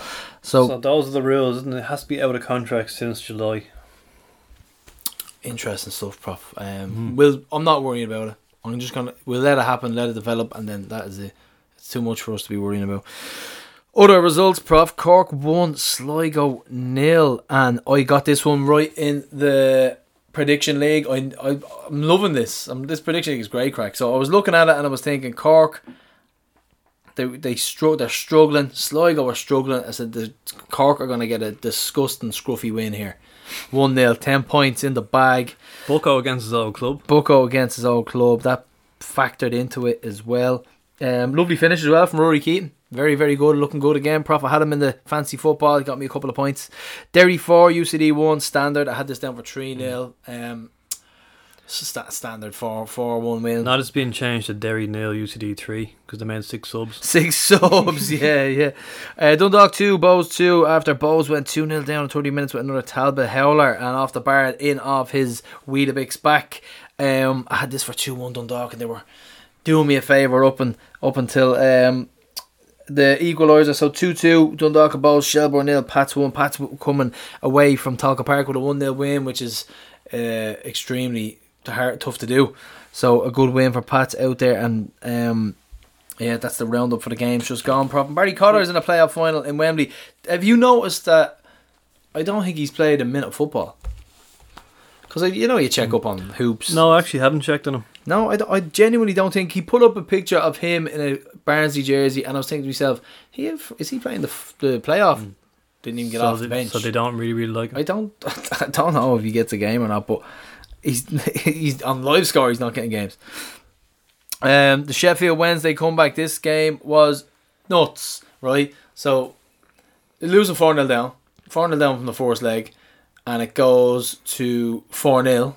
So extra time, they concede. They score again. The fourth goal was in like the 93rd 97th minute or something like that. Yeah. It was nuts. The scenes was. I was watching it with Jaden, incredible. and he was like, these are going to score. Very vibrant atmosphere in the ground. Vibrant atmosphere. Jaden was saying to me, these are going to score. I says, this is going to happen. So we were jumping around like Wednesday fans in the house, purely because of the occasion that was in it. And I knew Peterborough would score next. Did you? Yeah. For whatever reason, it's just I felt it. Because Lara had ordered a curry, and I'm there like, did you order that for collection? She's like, yeah. She's like, you got to leave now. I was like Jaden, FaceTime. Mounted the video or mounted the phone. We're watching the penalties as we drive along. Gonna collect the curry, golden bamboo. Mental scenes. Barry Bannon is one of my favourite footballers. He shouldn't be in League One. I think he's a Celtic fan. Little Scottish fella. Reminds me of Jack. Blonde hair, beard, little small fella, low centre of gravity. He's fucking deadly. Barry Bannon is brilliant.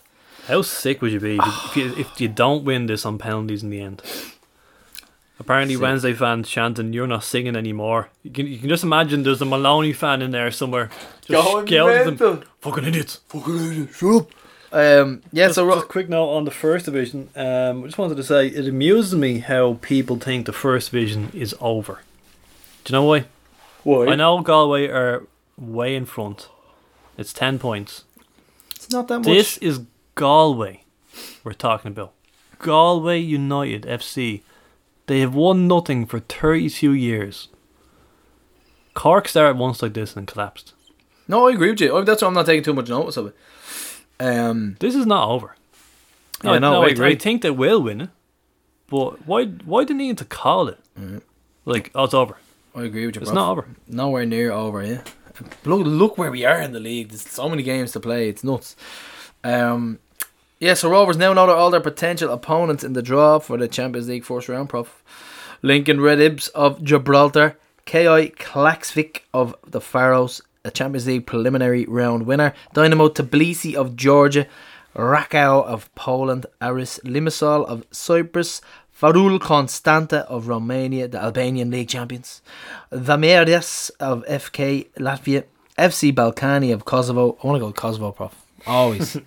That was imprinted in my mind growing up because it was war-torn. I always remember Kosovo. I'm on Team Faroes. Larne, absolutely need them. They actually lost two of their players, Brent Graham Kelly and Futsule, all looking at going abroad. Armenian champions, Hamrun Spartans of Malta, Prof is gunning for this one.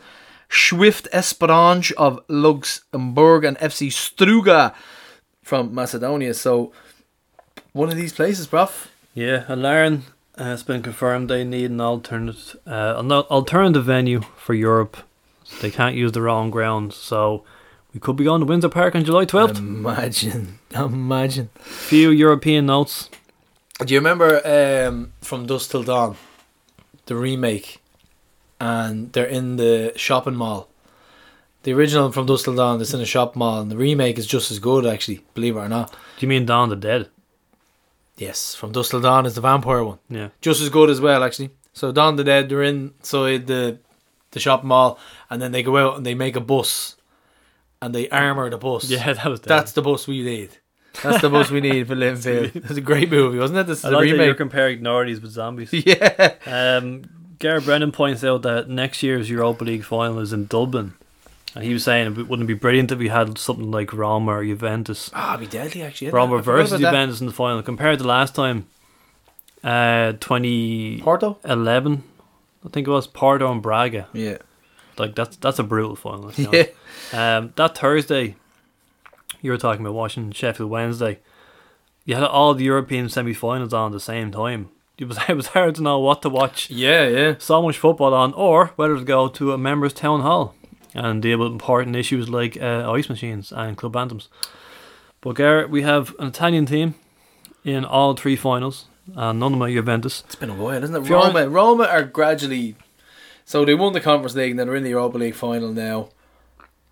Who are they playing in the Europa League final? Is West Ham?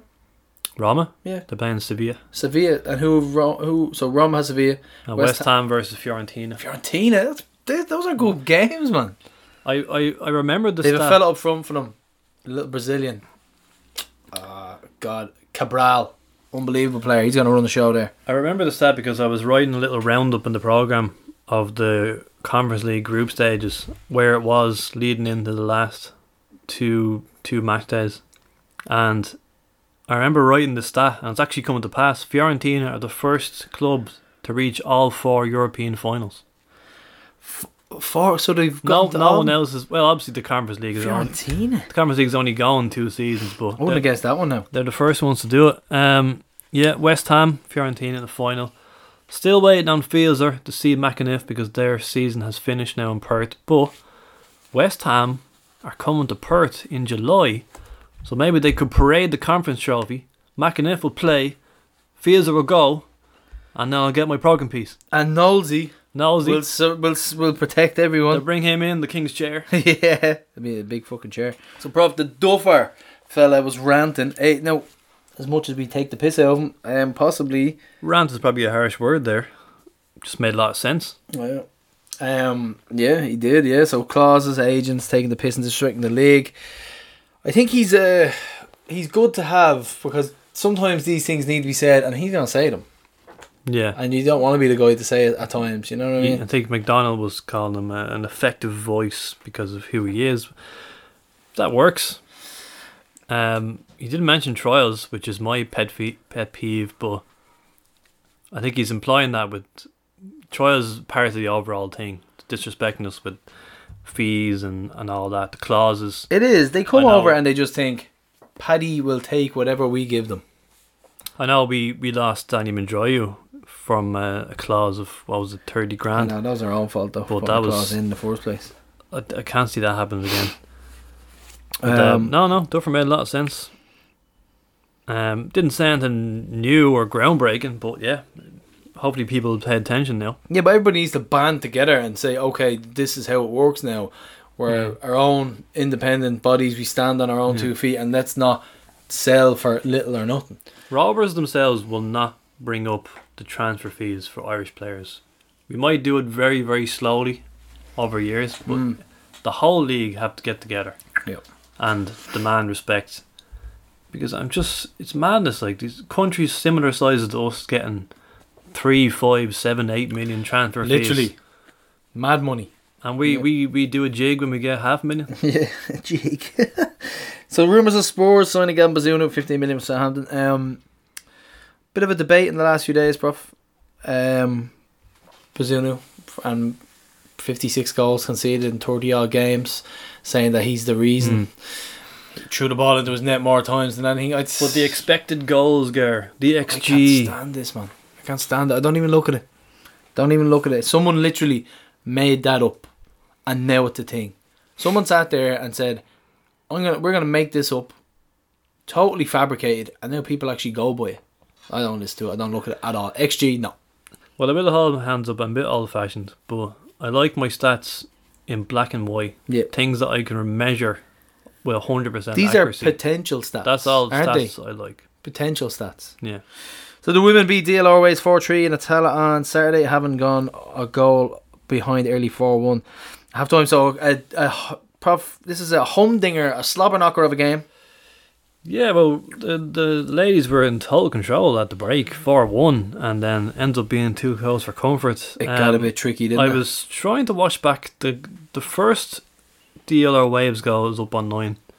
I couldn't find the other 2 because actually all 3 were good goals from them. Yeah. And so our goals came from Savannah McCarthy getting her first for the club. Jess Garrigan chipping in with a 3rd goal of the season, so she's getting goals from defence. Yes. So it was Abby Larkin's great ball in for the first goal, and then Abby herself got on the score sheet after a big scramble in the box. I don't know how this ended up in the net. But massively entertaining game, Prof. Great play by Leah on the wing for that goal. She's in great form. She turned 17 recently, by the way, so we can't call her 16 anymore. And Alana McAvoy got through on goal, and a nice 1-on-1 finish for 4-1. But yeah, then the other ways got 2. And Squeaky bum time, 4-3. So now we've played every team in the league and remained unbeaten. Oh, we're loving it. And we have Galway next at home, who are flying actually. Yeah. They're up in the top 3. And finally on the women, Stephanie Roche was on co-coms. So doing a bit of commentary there, Stephanie Zamber, I should say. And the draw for the All-Ireland competition was made, and Rovers women went into Group B. Tough group. Wexford Youths, Glentoran, Peamount. Ouch, that's a tough one, Prof. Confident though. Confident we get out of it. That will kick off on June 18th. So the match days will be June 18th, 25th, July 2nd, semi-final July 9th, final July 16th, and so that's a few days before the World Cup starts. Yes, that's it on the ladies. But pre DLR 4-3 tonker of a game, there was a junior hoops event, meet and greet. Collie O'Neill walking through the dressing room with the whole setup, and it was absolutely brilliant. Well done to Bill, Gleason, Siobhan, Paul, all the guys at the junior hoops who pretty much blew it out of the water again with a brilliant day. And Collie was brilliant. Apparently he answered every question, no matter how daft it was. Collie's a gent. So yeah, brilliant stuff again, and a great little walk around for all of our junior hoops, and there's some amount of them, Prof. So yeah, the academy results. The men's 17s were beating 1-0 at home to Galway. Galway have our number, 5-0 last week. I had to double check that scoreline. I was like, did that really happen? 15s 5-0 win at home to Club Kildare, and the women's 19s beat DLR Ways 4-3 at the academy. The women's 19s won 4-3, and our senior team. That's mad, mental. Yeah. And the women's 17s lost 3-1 away to Shelbourne. So 2 Rovers players in the score sheet again for Ireland under 17s. 3-0 win over Wales. Naj with a penalty rebound. Ike with a stunner to make it 2-0.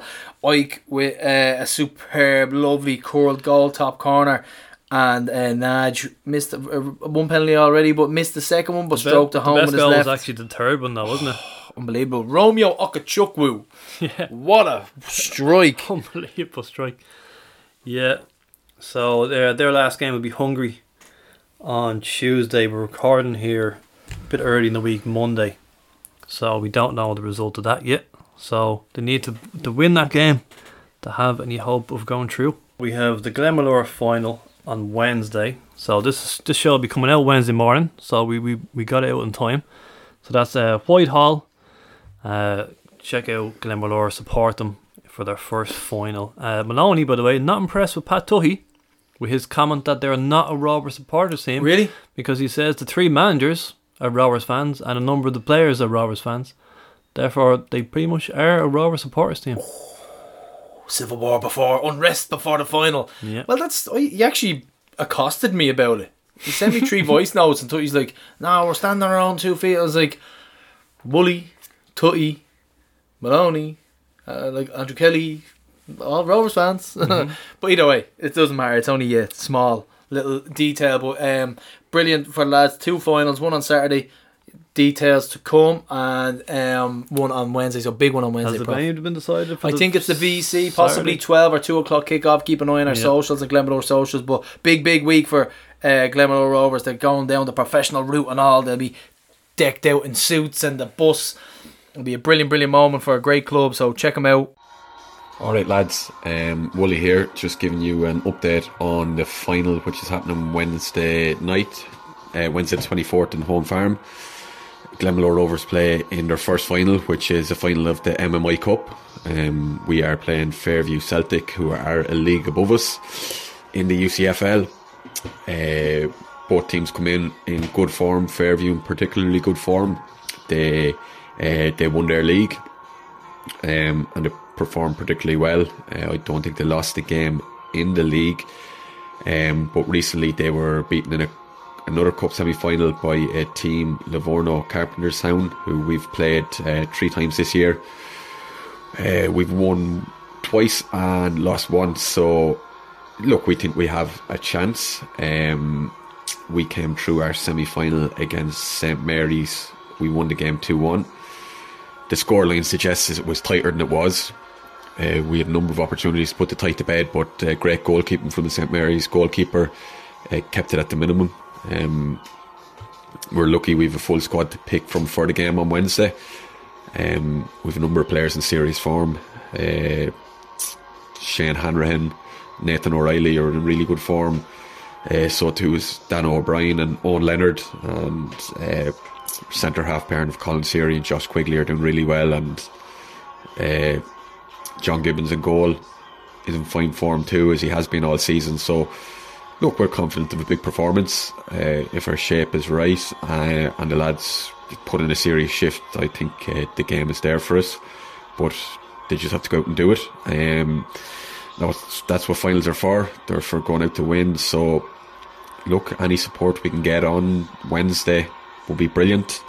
The more people there, the better. It's nearly a local game for Fairview because we're only down the road, so we're hoping to get as many fans and supporters across as we can, just to give the lads a lift and put them in the best possible position to win the game. So look, really excited for it now, and I think the lads are as well. We training on Monday night and the guys are excited for the game, and I think they're looking forward to it more so than nervous about it. But a lot of us around the club, butterflies in the stomach, so hopefully we can get it done because they've had a long year, they've worked hard, and I think a bit of silverware at the end of it would be a just reward for everybody involved. So hopefully we can do it, please God.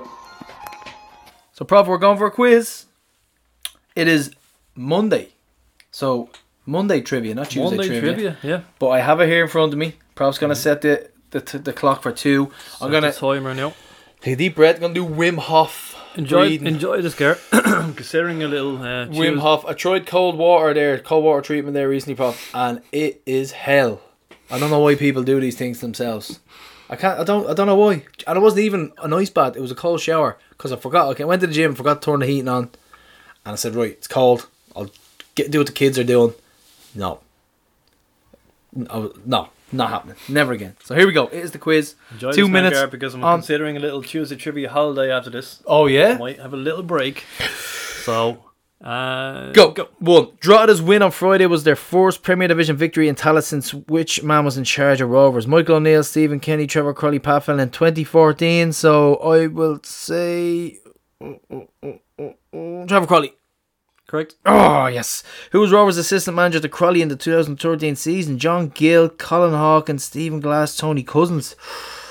I remember John Gill bouncing around. John Gill. No, Hawkins. Oh, he was bouncing around somewhere, wasn't he? 3. Which of these teams have beaten Rovers in a competitive game in Tallaght in Stephen Bradley's time as manager? Have beaten. So, UCD, Shells, Pats, none of them. Pats haven't beaten us. Shells. I'll say none of them. I knew you'd go for that. Pass B is in a League Cup match. 4. Who wrote the 1993 book The Hoops with Robert Goggins? Paul Doolan, Jimmy Keane, Christy Fenn and Paul Weaver. Oh my God. Paul Doolan. Correct. Yes. 5. Which of these stadiums was the venue for Rovers Europa League qualifier in Hungary last year? Hufarma Arena, Stadium Care, Galamco Arena, and Group Ama Arena. I'm going to say Galamco. Sounds really familiar. Galamco. Galamco was Ghent. Oh, Group Ama Arena. Prof special. Which team did Rovers beat in 2020 FAI Cup semi-finals? This is tricky, I think. Which team did Rovers beat to get it? Sligo, Bows, Dundalk, Finn Harps. Finn Harps up there. Mental game with all the penalties. That was the quarters. Oh, Sligo was the answer. do you remember that, man? That was a mad game. Yeah. 7. Clubs from Sweden, Norway, and which other country have been our most frequent European opponents with 3? Cyprus, Finland, Denmark, Italy.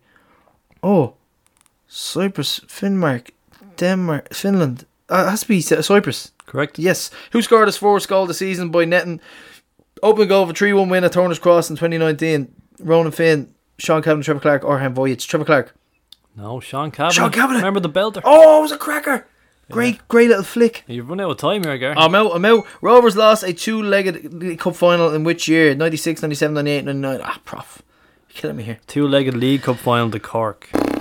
Oh, I ran them. 98. Correct. Oh, 10. Which player scored an own goal from all of 40 yards in a 1-0 FAI Cup first round win in 2001? Dan Murray, Neil Horgan, Derek Coughlin, Alan Bennett. This always remember that one. Yeah, you got Alan 5, Bennett. although you ran out of time, so. That wasn't too bad, no. That's going to be a tricky one. You got 3 before the you're time going to get limit. a lot of hatred for that. You got 5. Yeah, I know. You're going to get a lot of hatred for that. People are going to hate me for that one, yeah. So that was the quiz. And Prof, up next we have a Cork man, a rebel, and a referee as well, Pat Kelly. So we're joined now by former League of Ireland and FIFA referee Pat Kelly, whose book It Happened by Chance was released at the end of last year. So welcome to the podcast, Pat. Thank you very much, Carl. First of all, I'll ask you, what was the inspiration for the book to put your stories down on paper, and how did it all come about? Never thought about it, but a former player with Cork City and his father said that, we used to be relating stories and that, and he said, it would be a great idea if you put all your stories in a book. And that set me thinking, and that was about 5 to 6 years ago. And I'd be out walking and I'd be thinking of stories and thinking of things that happened and certain players. And I would just jot them on my phone. And when I go home, I'd elaborate on the stories. And I decided then that I was going to do it for one charity, Marymount Hospice. And halfway through, a couple of months later, there was a story on the local paper here about Declan Daly. He played with Cork City. His mother and father passed away, and his father was a former referee. So we brought them in on the ticket. And then 2 of my own brothers were suffering from dementia, and we brought the Alzheimer's Society in as well. So we had 3 good charities, and that's what sold the book, really.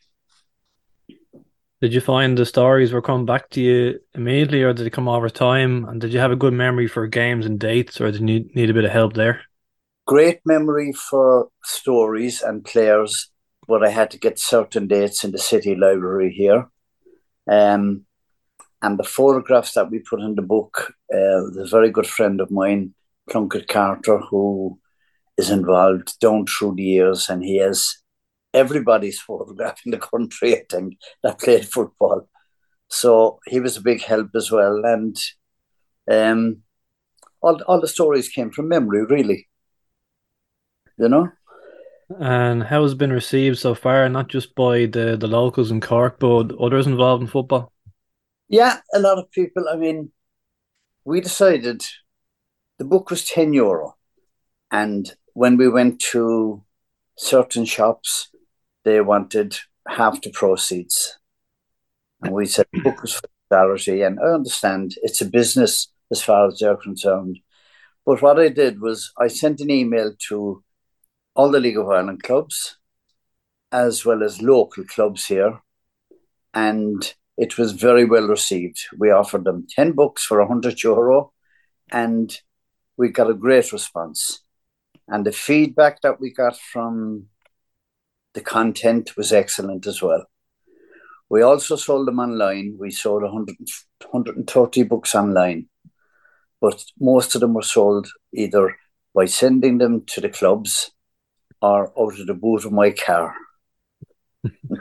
Old school.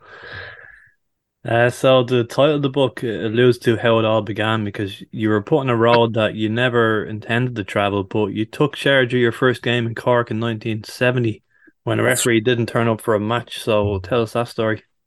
Yeah, well, my father was a referee before me in the League of Ireland. And I became involved with a local club here called Wembley. And I was managing their under-14 team. And we arrived at the ground one night and the referee failed to show up, which was common in those days. And I was asked to referee the match, which I did. And the fixture secretary of the Cork Schoolboys League was present. And after the game, he asked me if I would like to help out with the Schoolboys League by refereeing another few matches. So here I was playing a bit of junior football with my local team.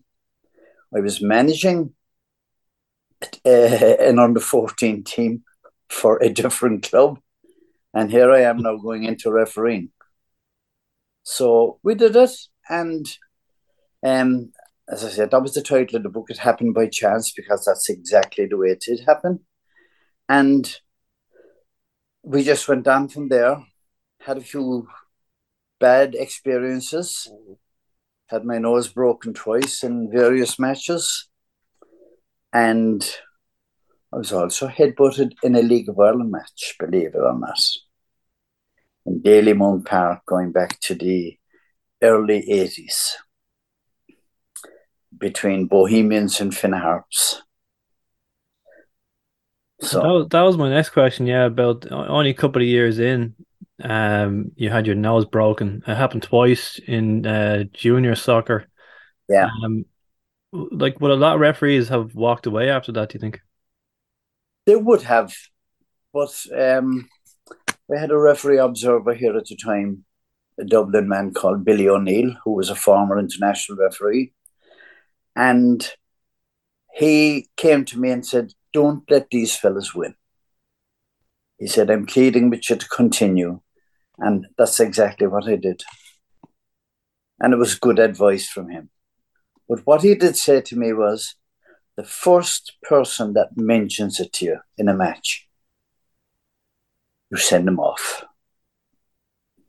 And that happened only a few weeks later to a player who was, I wouldn't say he was a family friend, but we knew of him. He was a neighbour, if you like.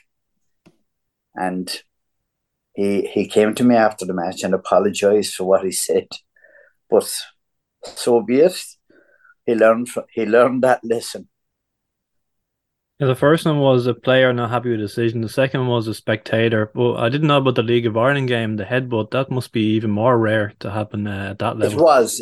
And when I say it was a headbutt now, I had given a free kick against a player. And from the resultant free kick, he did exactly the same. And I was cautioning him. And he just came forward and put his head to mine, I'll put it that way. He didn't actually headbutt me, but he was close enough and he made contact with my head. And even though we continued the match, which is not the done thing nowadays, they would abandon the match. But we were near the end of the game. Charlie O'Leary was my referee observer. Charlie, who we later became the kit man of the FAI, or the international team. And Charlie was fuming that such an incident could happen, particularly in a League of Ireland match. But as I say, we moved on from it.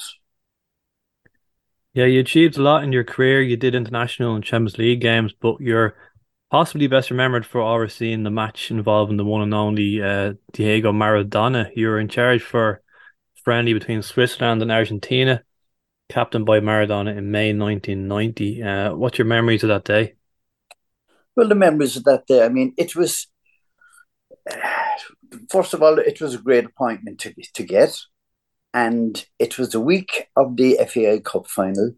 So it really went under the radar because the cup final is the most important match that you can referee, your own FAI Cup final. And Kevin O'Sullivan was the referee for the FAI Cup final that year. Kevin came out as an assistant with me, along with Robert Finn from Waterford. And the game went well. You know, you had Maradona, the usual antics. You know, he was an excellent player. And it was great to be up close and see exactly what was going on. But he had his little whinge every now and again. Yeah, the only consolation I have is I was bigger than him. I couldn't say that about many players. Yeah, Diego passed away a few years ago, so I'm sure when that happened, you had a lot of people asking you what he was like because the whole world was in mourning at that point, weren't they? That's true, yeah. And the local radio station here rang me. It was actually a chap called Rory O'Hagan, who is one of the presenters here. And he was doing a referee's course. And we got into discussion about the referee's course. And he said, pity about poor Maradona. I suppose you never refereed him. And I said, would you believe I did?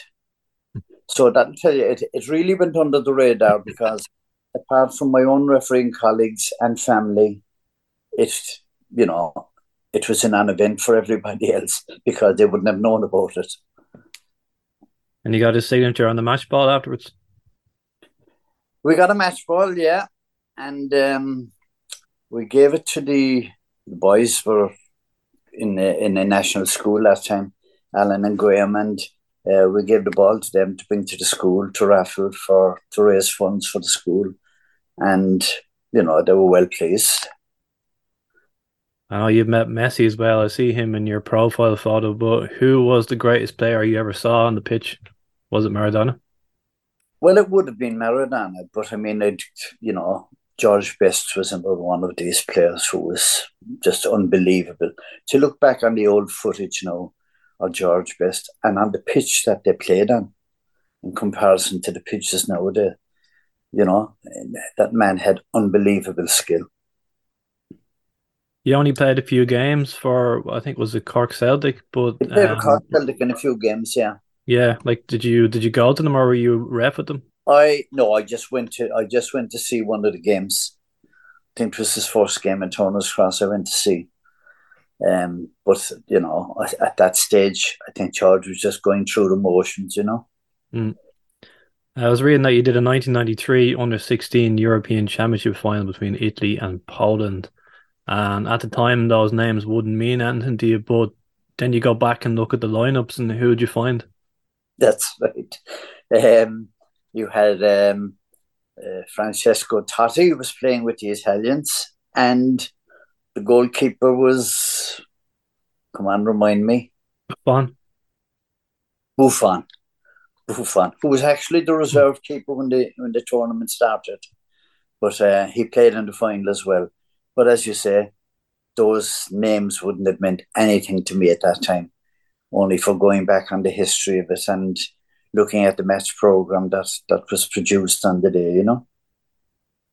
And like I said, the big one is the FAI Cup final for a referee. You ref two of those, 1987 and 1996, after which you hung up your whistle. And there was a really controversial moment in the 96 final that Brian Kerr always likes to remind you about, doesn't he? He does, yeah. No later than 2 months ago, when it was Brian's birthday, I just sent him a text message, happy birthday, Brian.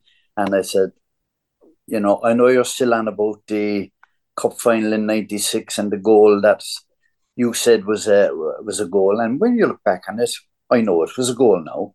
At the time, you know, there was so much going on the day, having the goalkeeper being sent off in the first half. And but I said, Brian, it was 1996. It's time to build a bridge and get over it. For people not familiar, could you just sum up what happened in that moment? Yeah, what happened was, first of all, the sending off was Alan Goff raced out of the goal, and one of the Pats players was going through and pushed the ball, and Alan Goff went out and deliberately stopped it with his hand to prevent an obvious goal scoring opportunity. And I had no reason only to send him off. And in an earlier game that season, between Pats and, I think it Pats and Bows, I sent the Pats goalkeeper off for exactly the same incident. And unfortunately, the laws don't change for cup finals or anything else. And it just had to be done. It wasn't a nice thing for me to have to do on my last game, I can assure you. But the laws are the laws, and we're governed by those. So Alan was sent off. Then Shelburne were a goal, or Pats were a goal ahead. And Brian Flood went in goal after maybe 4 minutes hesitation from Damien Richardson, who didn't have a substitute goalkeeper on the bench. And it was gathering the troops and decide who's going to win goal. And it went to a stage where I had to go to the touchline, which is what Damien wanted, because he really wanted to have a go at me. But Brian Flood went in goal, and supporters behind the goal were throwing toilet rolls, and Brian happened to catch the ball when it came into him, and he went and turned around and was taking the toilet rolls off the net, but he was obviously inside the goal. My assistant was already gone out to his second last defender, so he didn't have a clear view of it. If we had VAR, we'd have been away with it. But unfortunately, no. And that's what happened. And then, of course, Shelburne got the equaliser, which caused all sorts of problems for Pats, because they had to go to a replay and were eventually beaten in the replay, which I didn't referee. So... Yeah, you say you have no choice to send the player off in that case for denying a goal scoring opportunity, but say for a smaller instance in a cup final, like one in 2011 comes to mind, where a player was sent off in the first half for 2 yellow cards, the second for diving. Is it in a referee's mind, or was it ever in your mind, to obviously apply the laws of the game, but at the same time you want to keep 22 players in the pitch to make it a fair occasion, not ruin it for anybody? Yeah, that's the aim in every match. You go with 22, you expect to come off with 22. Now, if something happens during the game, and you're speaking about a second yellow card, when a player is on a yellow card, the ball is now in his court, and it's up to him to make sure he doesn't get a second yellow card. Now, over the past few years, I think people have been a little bit... They've used a bit of common sense and decided, is diving a second yellow card? Diving, a deliberate dive by a player would be a yellow card. Would it be a second yellow card? It's debatable. I think a certain amount of common sense is being used by referees nowadays. That, as I said, the laws are still the same, and you'd have to be supported if you gave the player a second yellow card. But I think a lot of common sense comes into it. You don't go, in other words, you don't go looking for a player to get a second yellow card. Yeah. If he does something that, if it was violent conduct, it's a straight red card. But if he does something that's reckless and endangers the safety of a player, that becomes a second yellow card, and you don't have an option then. Your first cup final in 1987, that's when Shamrock Rovers made it 4 in a row, 3 doubles in succession, which was incredible. You had the perfect view on the pitch of that great team led by the midfield maestro, Pat Byrne. How good were they? Pat Byrne was an excellent player. Excellent. And as I mentioned in the book, he was even a better referee, because he was in your ear for 90 minutes. You were willing to listen to him. But that was a great team that time. Fantastic team. And I'll always remember there was a penalty, and I had refereed the League Cup final between both teams the same year when Rovers were beaten 1-0 a penalty. Dermot Keely was playing the same day. He was player manager. But Dundalk won it 1-0. And in the first half of the 87 Cup final, I awarded a penalty to Rovers when Joey Malone fouled one of the Rovers players in the box. And Harry Kenny did the rest. You know, but a fantastic team.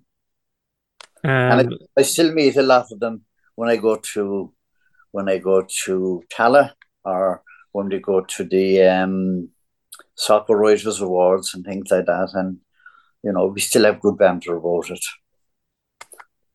Only a week or two earlier, there was the last ever game in Milltown was played.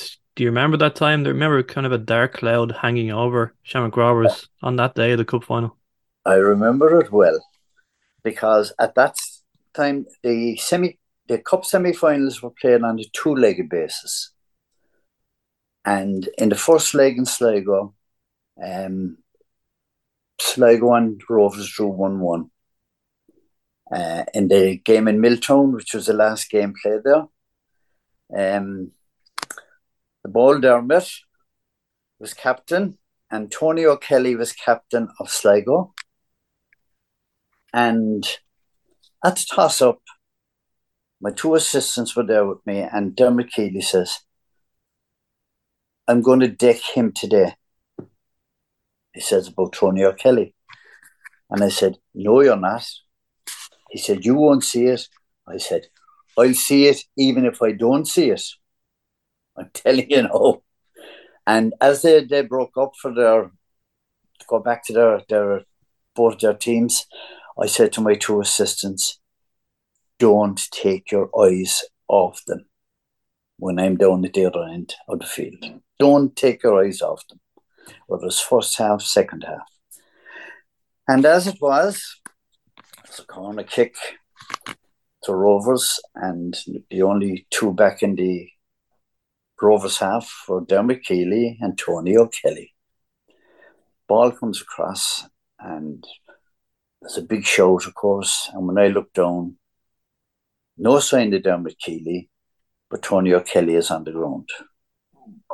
And I look over at my assistant and said, and all he did was shake his head. He didn't see anything. And I think that was his last match, that assistant.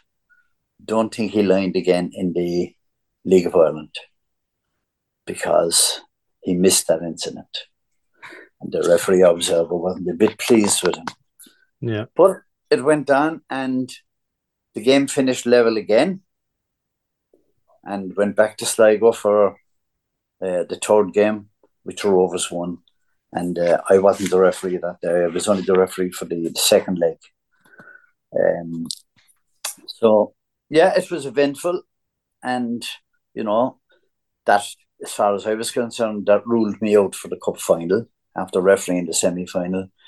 But I arrived home one night from work and my wife said that Bill Atlee had been on and you're refereeing the cup final on Sunday week. Which wasn't a nice, it was a lovely message to get, but under the circumstances you would expect, you know, that he'd ring me. There were no mobile phones at that stage, obviously, but you know, he could have picked the time to ask me to ring him back or whatever. But it was a nice way to be told that you're doing the cup final. And the finals are such a big occasion for managers, players, fans, the build-up and the sense of occasion. Are you a referees like that in the day as well, or is it more about focusing the job? Hopefully you're not noticed too much, you get the big decisions right, and then later you can something to look back on with pride. Yeah, that's it. But I mean, the thing about it is, you know, it's the club's big day, it's the supporters' big day, it's also the referee's big day. And you go into that cup final and you're saying, this is my big day. I must get the imparted decisions right.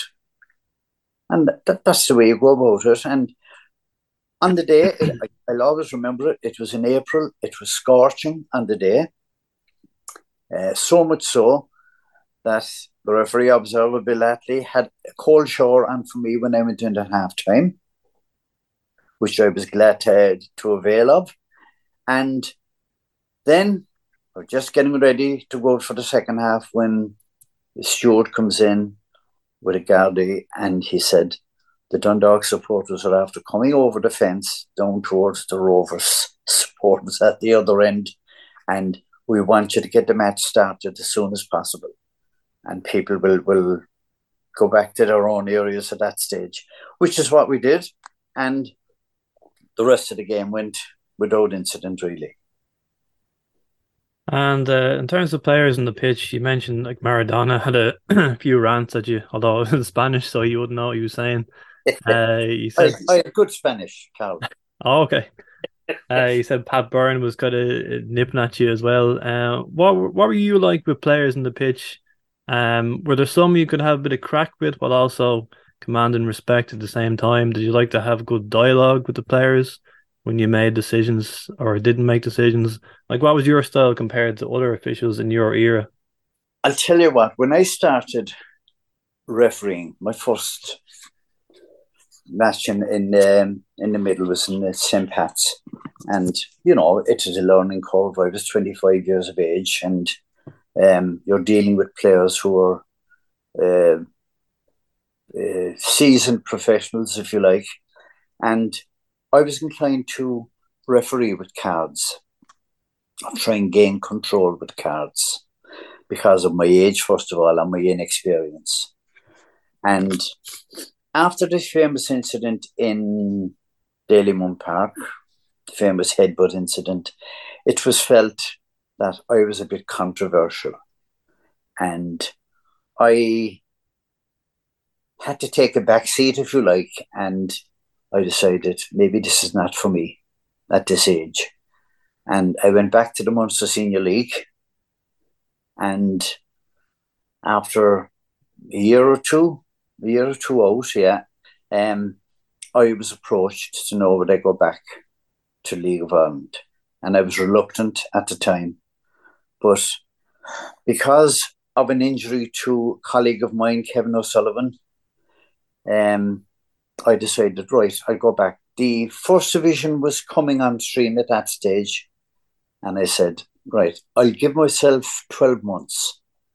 I'll go into the first division, and if I don't make progress after that, I'll come back down to local level again.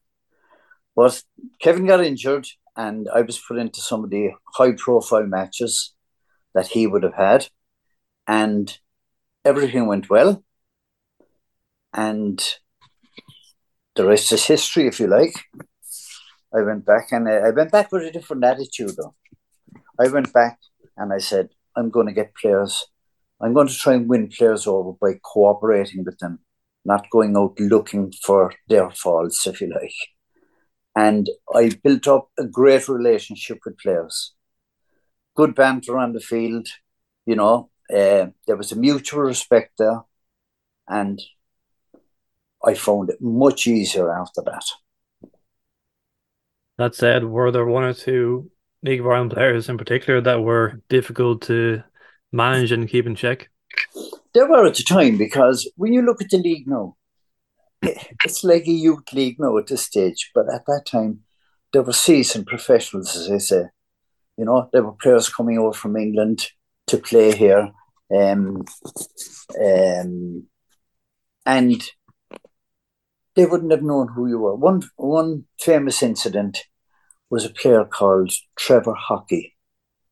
I don't know whether you ever remember him, but he was a Welsh international who actually died playing indoor football after. But he was the player manager of Athlone. And I was refereeing Athlone and Limerick in St. Mel's Park. And he knew of his inexperience. He read my inexperience at an early stage. And every decision I gave for Athlone, he was, well done, referee, good decision, referee. And this went on for a while. And I said, I'll have to put a stop to this. So I spoke to him and I said, I would prefer if you kept your opinions to yourself, I said, and let me referee the game. You play your game, I'll referee the game. And that's the way we went on until in the second half, he deliberately went over the top of the ball to Joe O'Mahony and could have broken his leg. And I gave him a red card immediately. And the abuse that I got from about the 50th minute until the end of the match and after the match was just unbelievable. But, as I say, the laws were there. I was governed by the laws and I had no choice only to send them off. And I don't think he lasted too long with that loan that season. I think he finished up and went back to the Welsh League again or wherever he came from at that stage, you know. But yeah, there were hard men around that time. And the only way, you know, as I said, me being small in stature and young and inexperienced, I decided a different approach was needed. And I got players on my side, whether it was before the match or during the match. You'd have a bit, you know, you went in that time to the dressing room to check kits and all that. And someone might, as Mick Lawler said to me one time in one of my first matches below in Limerick, I went in to check the kit himself and Terry Flanagan were playing with Dundalk. And they said, I checked the colours. What do you want to know the colours for? I said, I'm the referee. And there was about a laughter, of course. You must be the ball boy. So we went on from there. And during the match, Mick decided to have a go off me, noting my inexperience as well, of course. And if he did, I cautioned him. And he said, what's the caution for? And I said, that's for abusing the ball boy. So, you know, as I said, we built up, and I'm still very friendly with all of these players, like, down through the years. And it was a great learning curve for me as well, because my attitude, the first time I was in the League of Ireland, was card this fella and card that fella. That's the only way you earn respect at my age, as I said. But the whole thing changed completely. Different attitude. And I always advise referees to build up a good rapport with the players on the pitch, because, you know, the respect will be mutual. You have to respect the people you're dealing with for them to respect you. And I've always advocated this to young referees as well. Did you ever referee games involving a Cork team versus a Dublin club, or was the system usually arranged in such a way that Cork-based referees weren't assigned those fixtures? That's right, yeah. At that time, Cork referee very seldom refereed a Cork team against anybody. Because I know a lot of the Dublin referees refereed Dublin teams because there were more teams in Dublin, and Dublin was a big city, still is, and Cork is a small place, and everybody in Cork would know me as a referee. Anybody interested in sport would know I was a referee. And if you gave a decision for or against Cork City, you'd have to live with that for 7 days of the week. And that's why they decided not to appoint Cork referees. Now, I'll give you an example. When I was managing the referees, Alan was refereeing that time. And I gave him a cup game just to save expense, really, where Cork City played Galway. And what happens? Murphy's Law. Alan gives a penalty at Cork City in the last couple of minutes, and all hell breaks loose.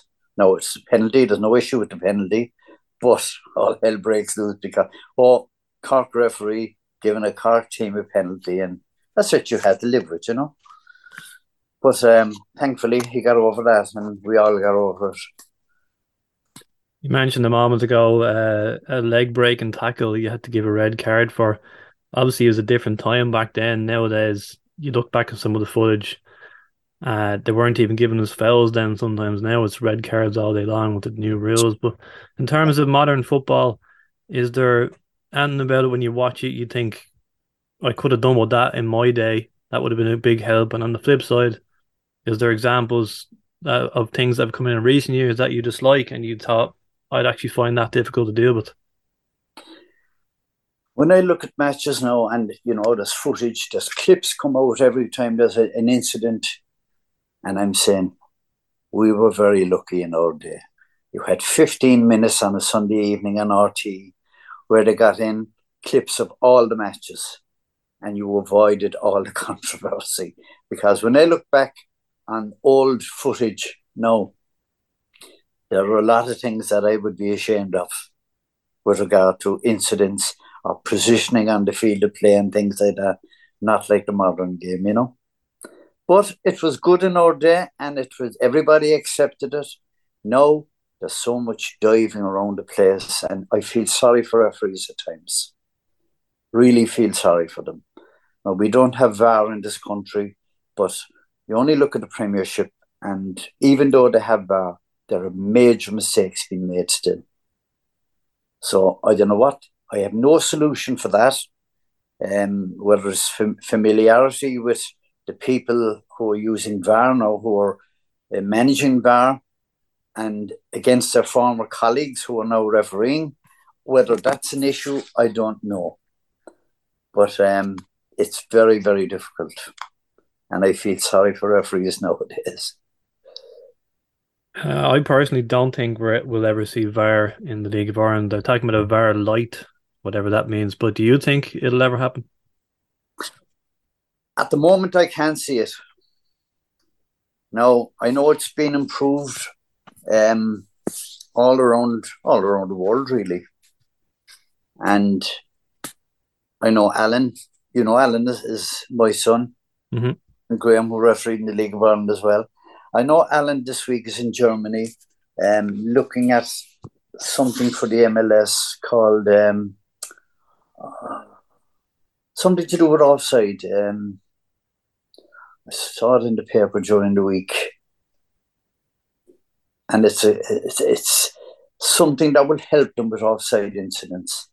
Now, it's an expensive thing by all accounts, so I can't see it happening here in the foreseeable future.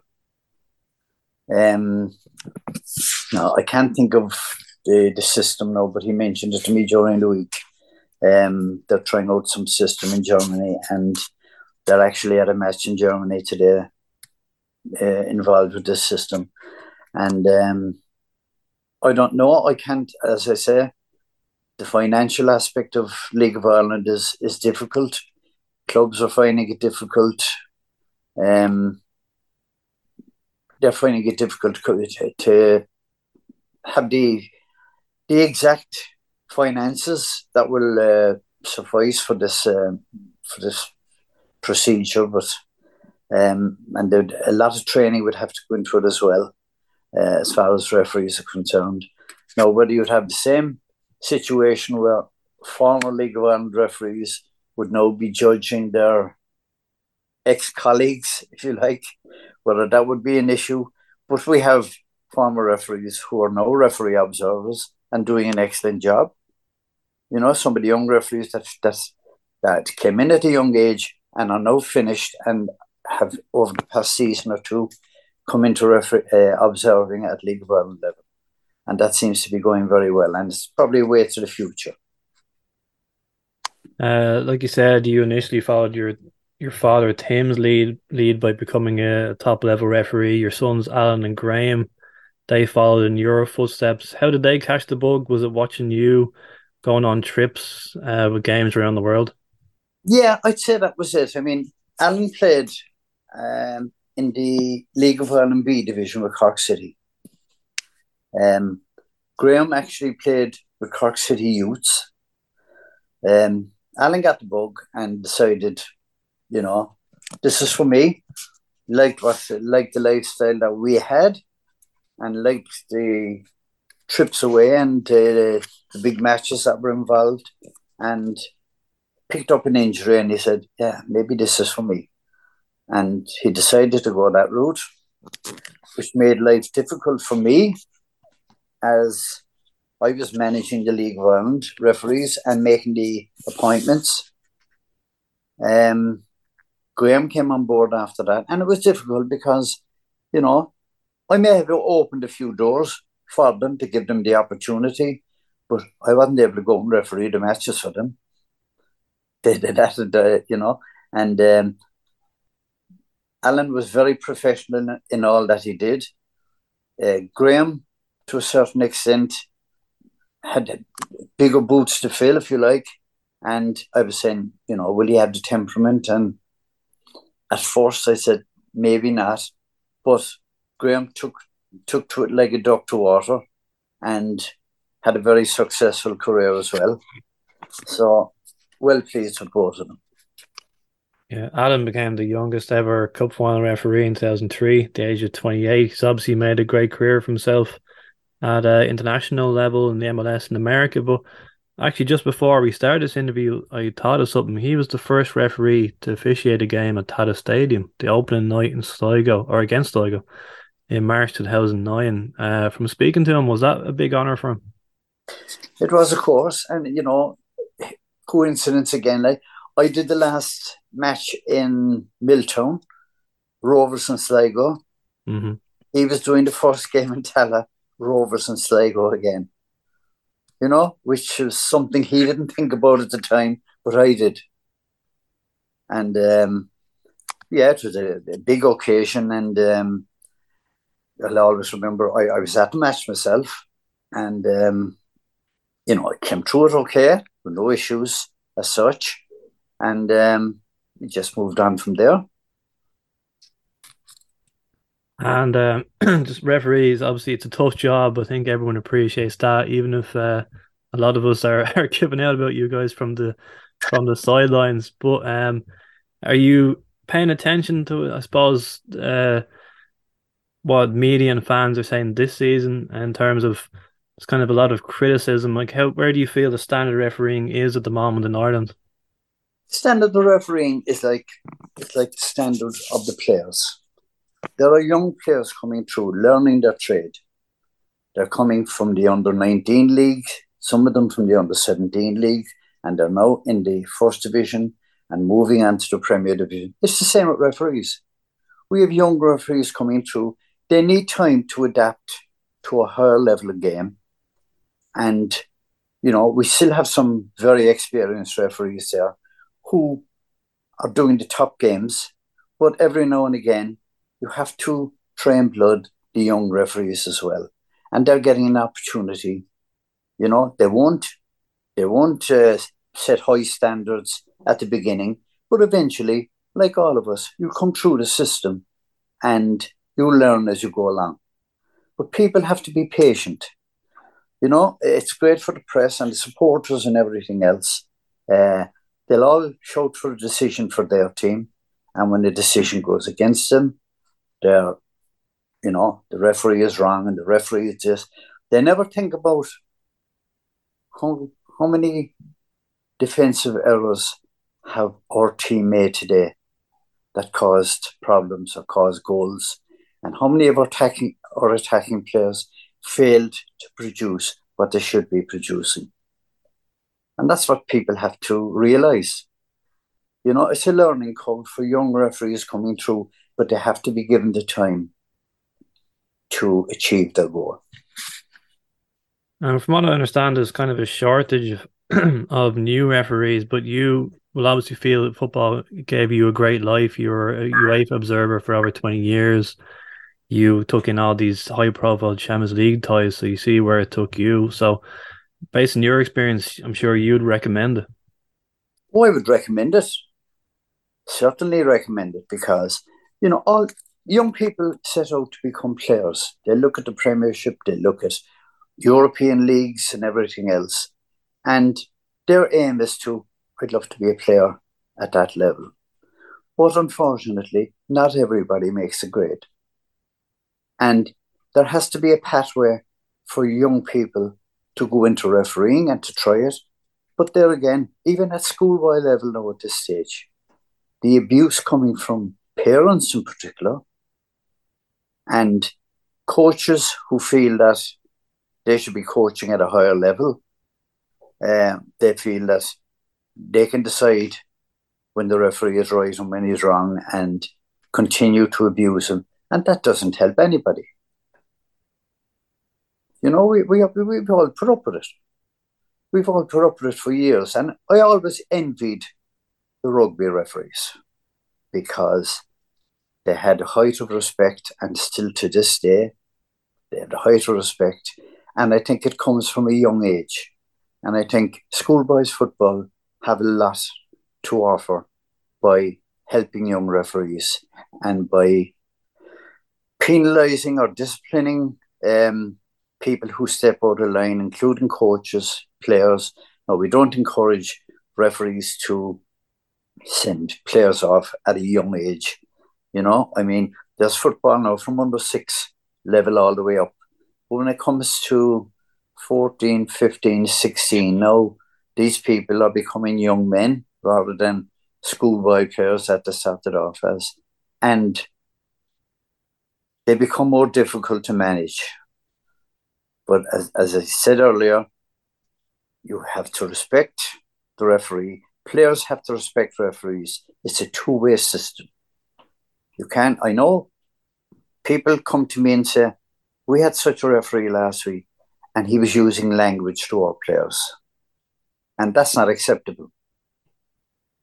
On a one-to-one basis, we've all used it.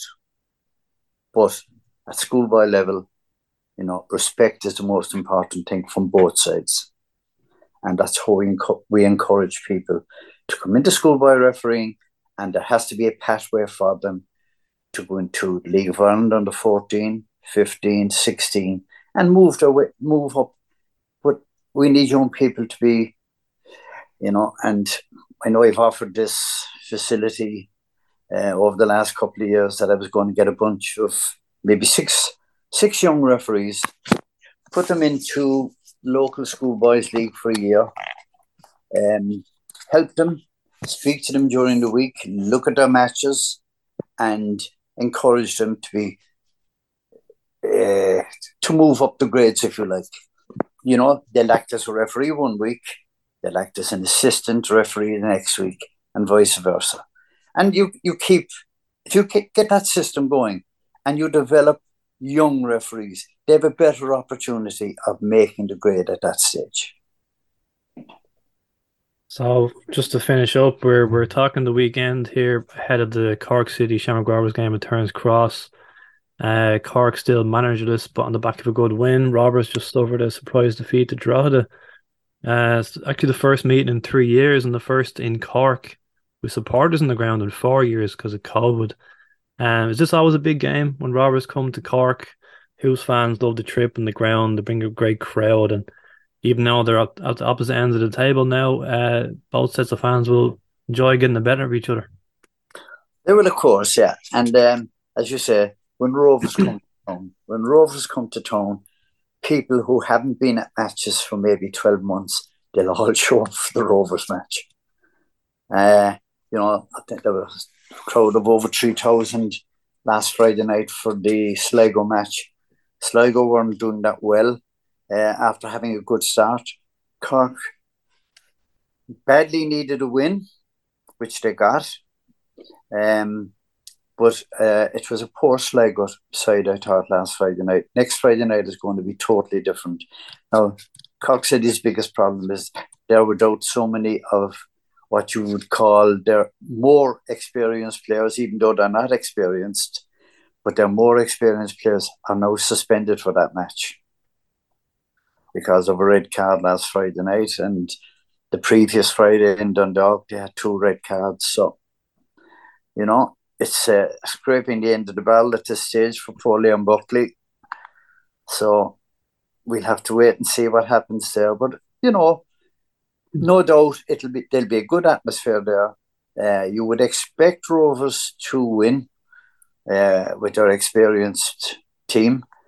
But when you come to Cork, as all the Dublin teams know, it's a difficult assignment. No matter how poor a side would be or how inexperienced a side would be, you still have to battle for your points down here. I think when he retired, actually, Liam Buckley was just beginning in management in the late 90s, and here he is again now in the That's dugout it, in Cork. Yeah. But yeah, I mean, as I say, I enjoyed my career no end. Right, I had good times, had bad times, but the good outweighed the bad.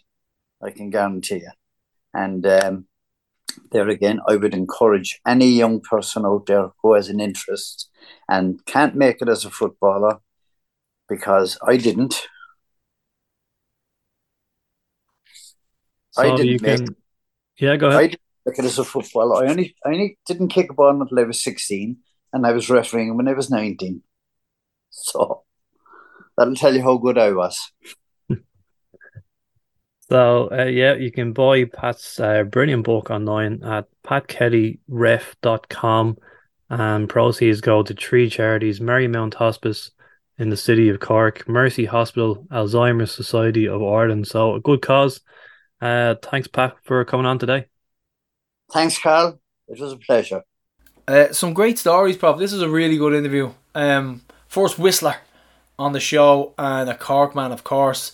I'm very, very surprised to hear a Cork man say that he was wrong with the penalty, with the goalkeeper, with walking behind the goal. That's a fascinating That's one. Yeah, mental. He was toilet roll was being thrown on the pitch, so he picked up the toilet roll to throw it out of the pitch, carried the ball over the line, and Rico, Brian Kerr, never lets them forget about it. Yeah. Some really, really good. Did I hear you right in saying that he did World Cup qualifiers or Champions League?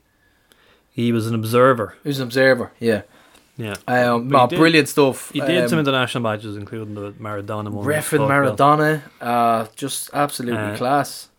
I'm not a massive fan of his son Alan, to be honest. I didn't ask the question about why Alan Kelly did not award a penalty for Rovers between the period of late 2009 and 2013 before he left, including a blatant goal line handball clearance by a Sligo player. I could have asked that guy. You could have. I could have. But you're not petty.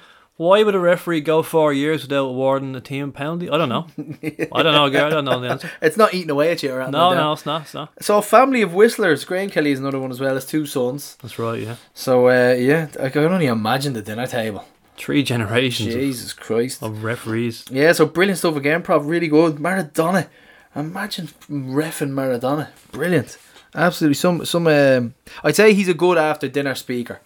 I'd imagine he does a few bits like that. I searched podcasts, Pat Kelly, and he did some 98 FM thing or something, but it was only like 10 minutes. I couldn't find any podcasts like ours having him on, so that's it for us for Tftes again. But Prof, next up it's Start 11th and predictions.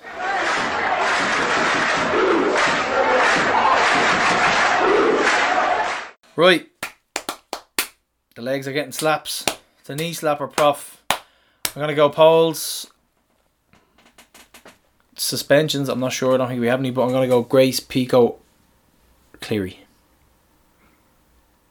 Some say... So, you're punishing her anyway. Punish? I knew you'd say that. I'm not punishing him. I just feel it's a better option for Cork. I'm going to go Clark if he's injured, or if he's fit, which possibly might not be the case. I'm going to just to be different, and because of the memories of the goal from 4 years ago, I'm going to say Cabo. If he is injured, I'm going to go Finn. Throw Chevron late on. I'm going to go Ferrugia on the left and Finn on the right, because I think Finn has been good whenever we've seen him play. Gary O'Neill and Richie Towell too. Do you think Finner contributes to a better tempo from us? I think he gets us up the field a little bit more, and I think his pressing possibly does that as well. Then again, like I say, Ferrugia more often than not involved in our goals. Yeah, so. But I like Ferrugia on the left as well. I like him cutting in from the right. But listen, it's much of a muchness. So I'm gonna go with that. I'm gonna go Bork, Gaff, and Bourne. Bork, Gaff, and Bourne. And we'll see. Yeah, I haven't even written it down. No, haven't even written it down. How am I supposed to copy it then? Prof was yeah. So you're going to go Cabo instead of Cabo. Clark. That's my. Are you going to go Ferrugia on the right? So I'm going to go Ferrugia on the left and Finn on the right. I just think I feel these are here for the taking. They've no Coleman, he's suspended. They've no Healy, he's suspended. They've a good 1-0 under their belts against Sligo, but I feel like with the way we're playing, and especially with our away form, I feel like we're going to do this here tonight. Hopefully no mad Davy McAllister tackles early in the second half, getting a red card. Dave Barry sweaty chips were coming for you. We're coming for you. So I'm going to go 3-1. I'm going to say a good game. 3-1 win. Yeah, and I'm going to Gaff to get the monkey off his back for the last 2 games. He's been poor, and Gaff to have a good game. Yeah, I think the clean sheet run is going to end here, but I do fancy a win. So I'm going to say 2-1.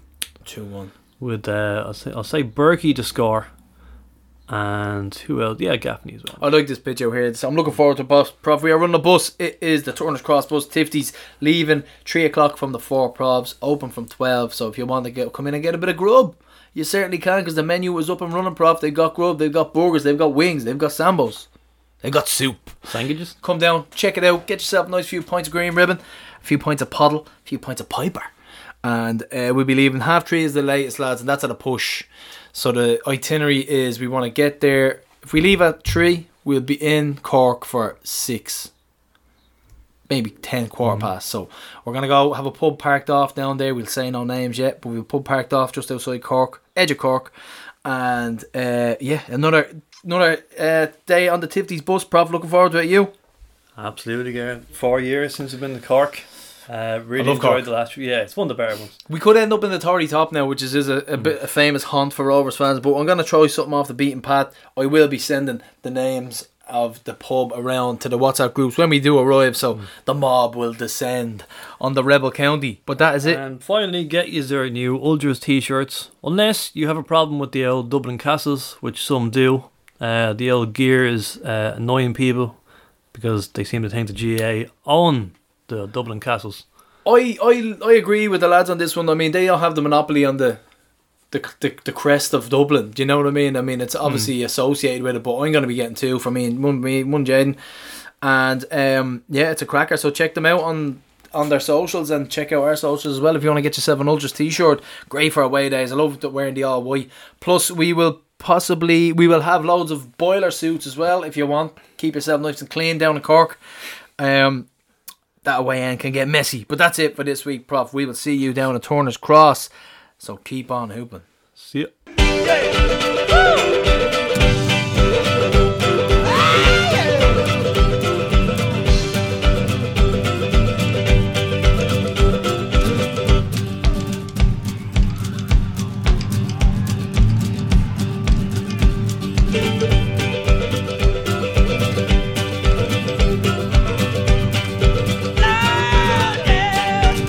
Yes, I'm coming to my hometown. Sorry, baby, but I can't take you. Well, I'm going to my hometown. Sorry, baby, but I can't take you. I have to walk. Only got one ticket. Good God, I can't afford to.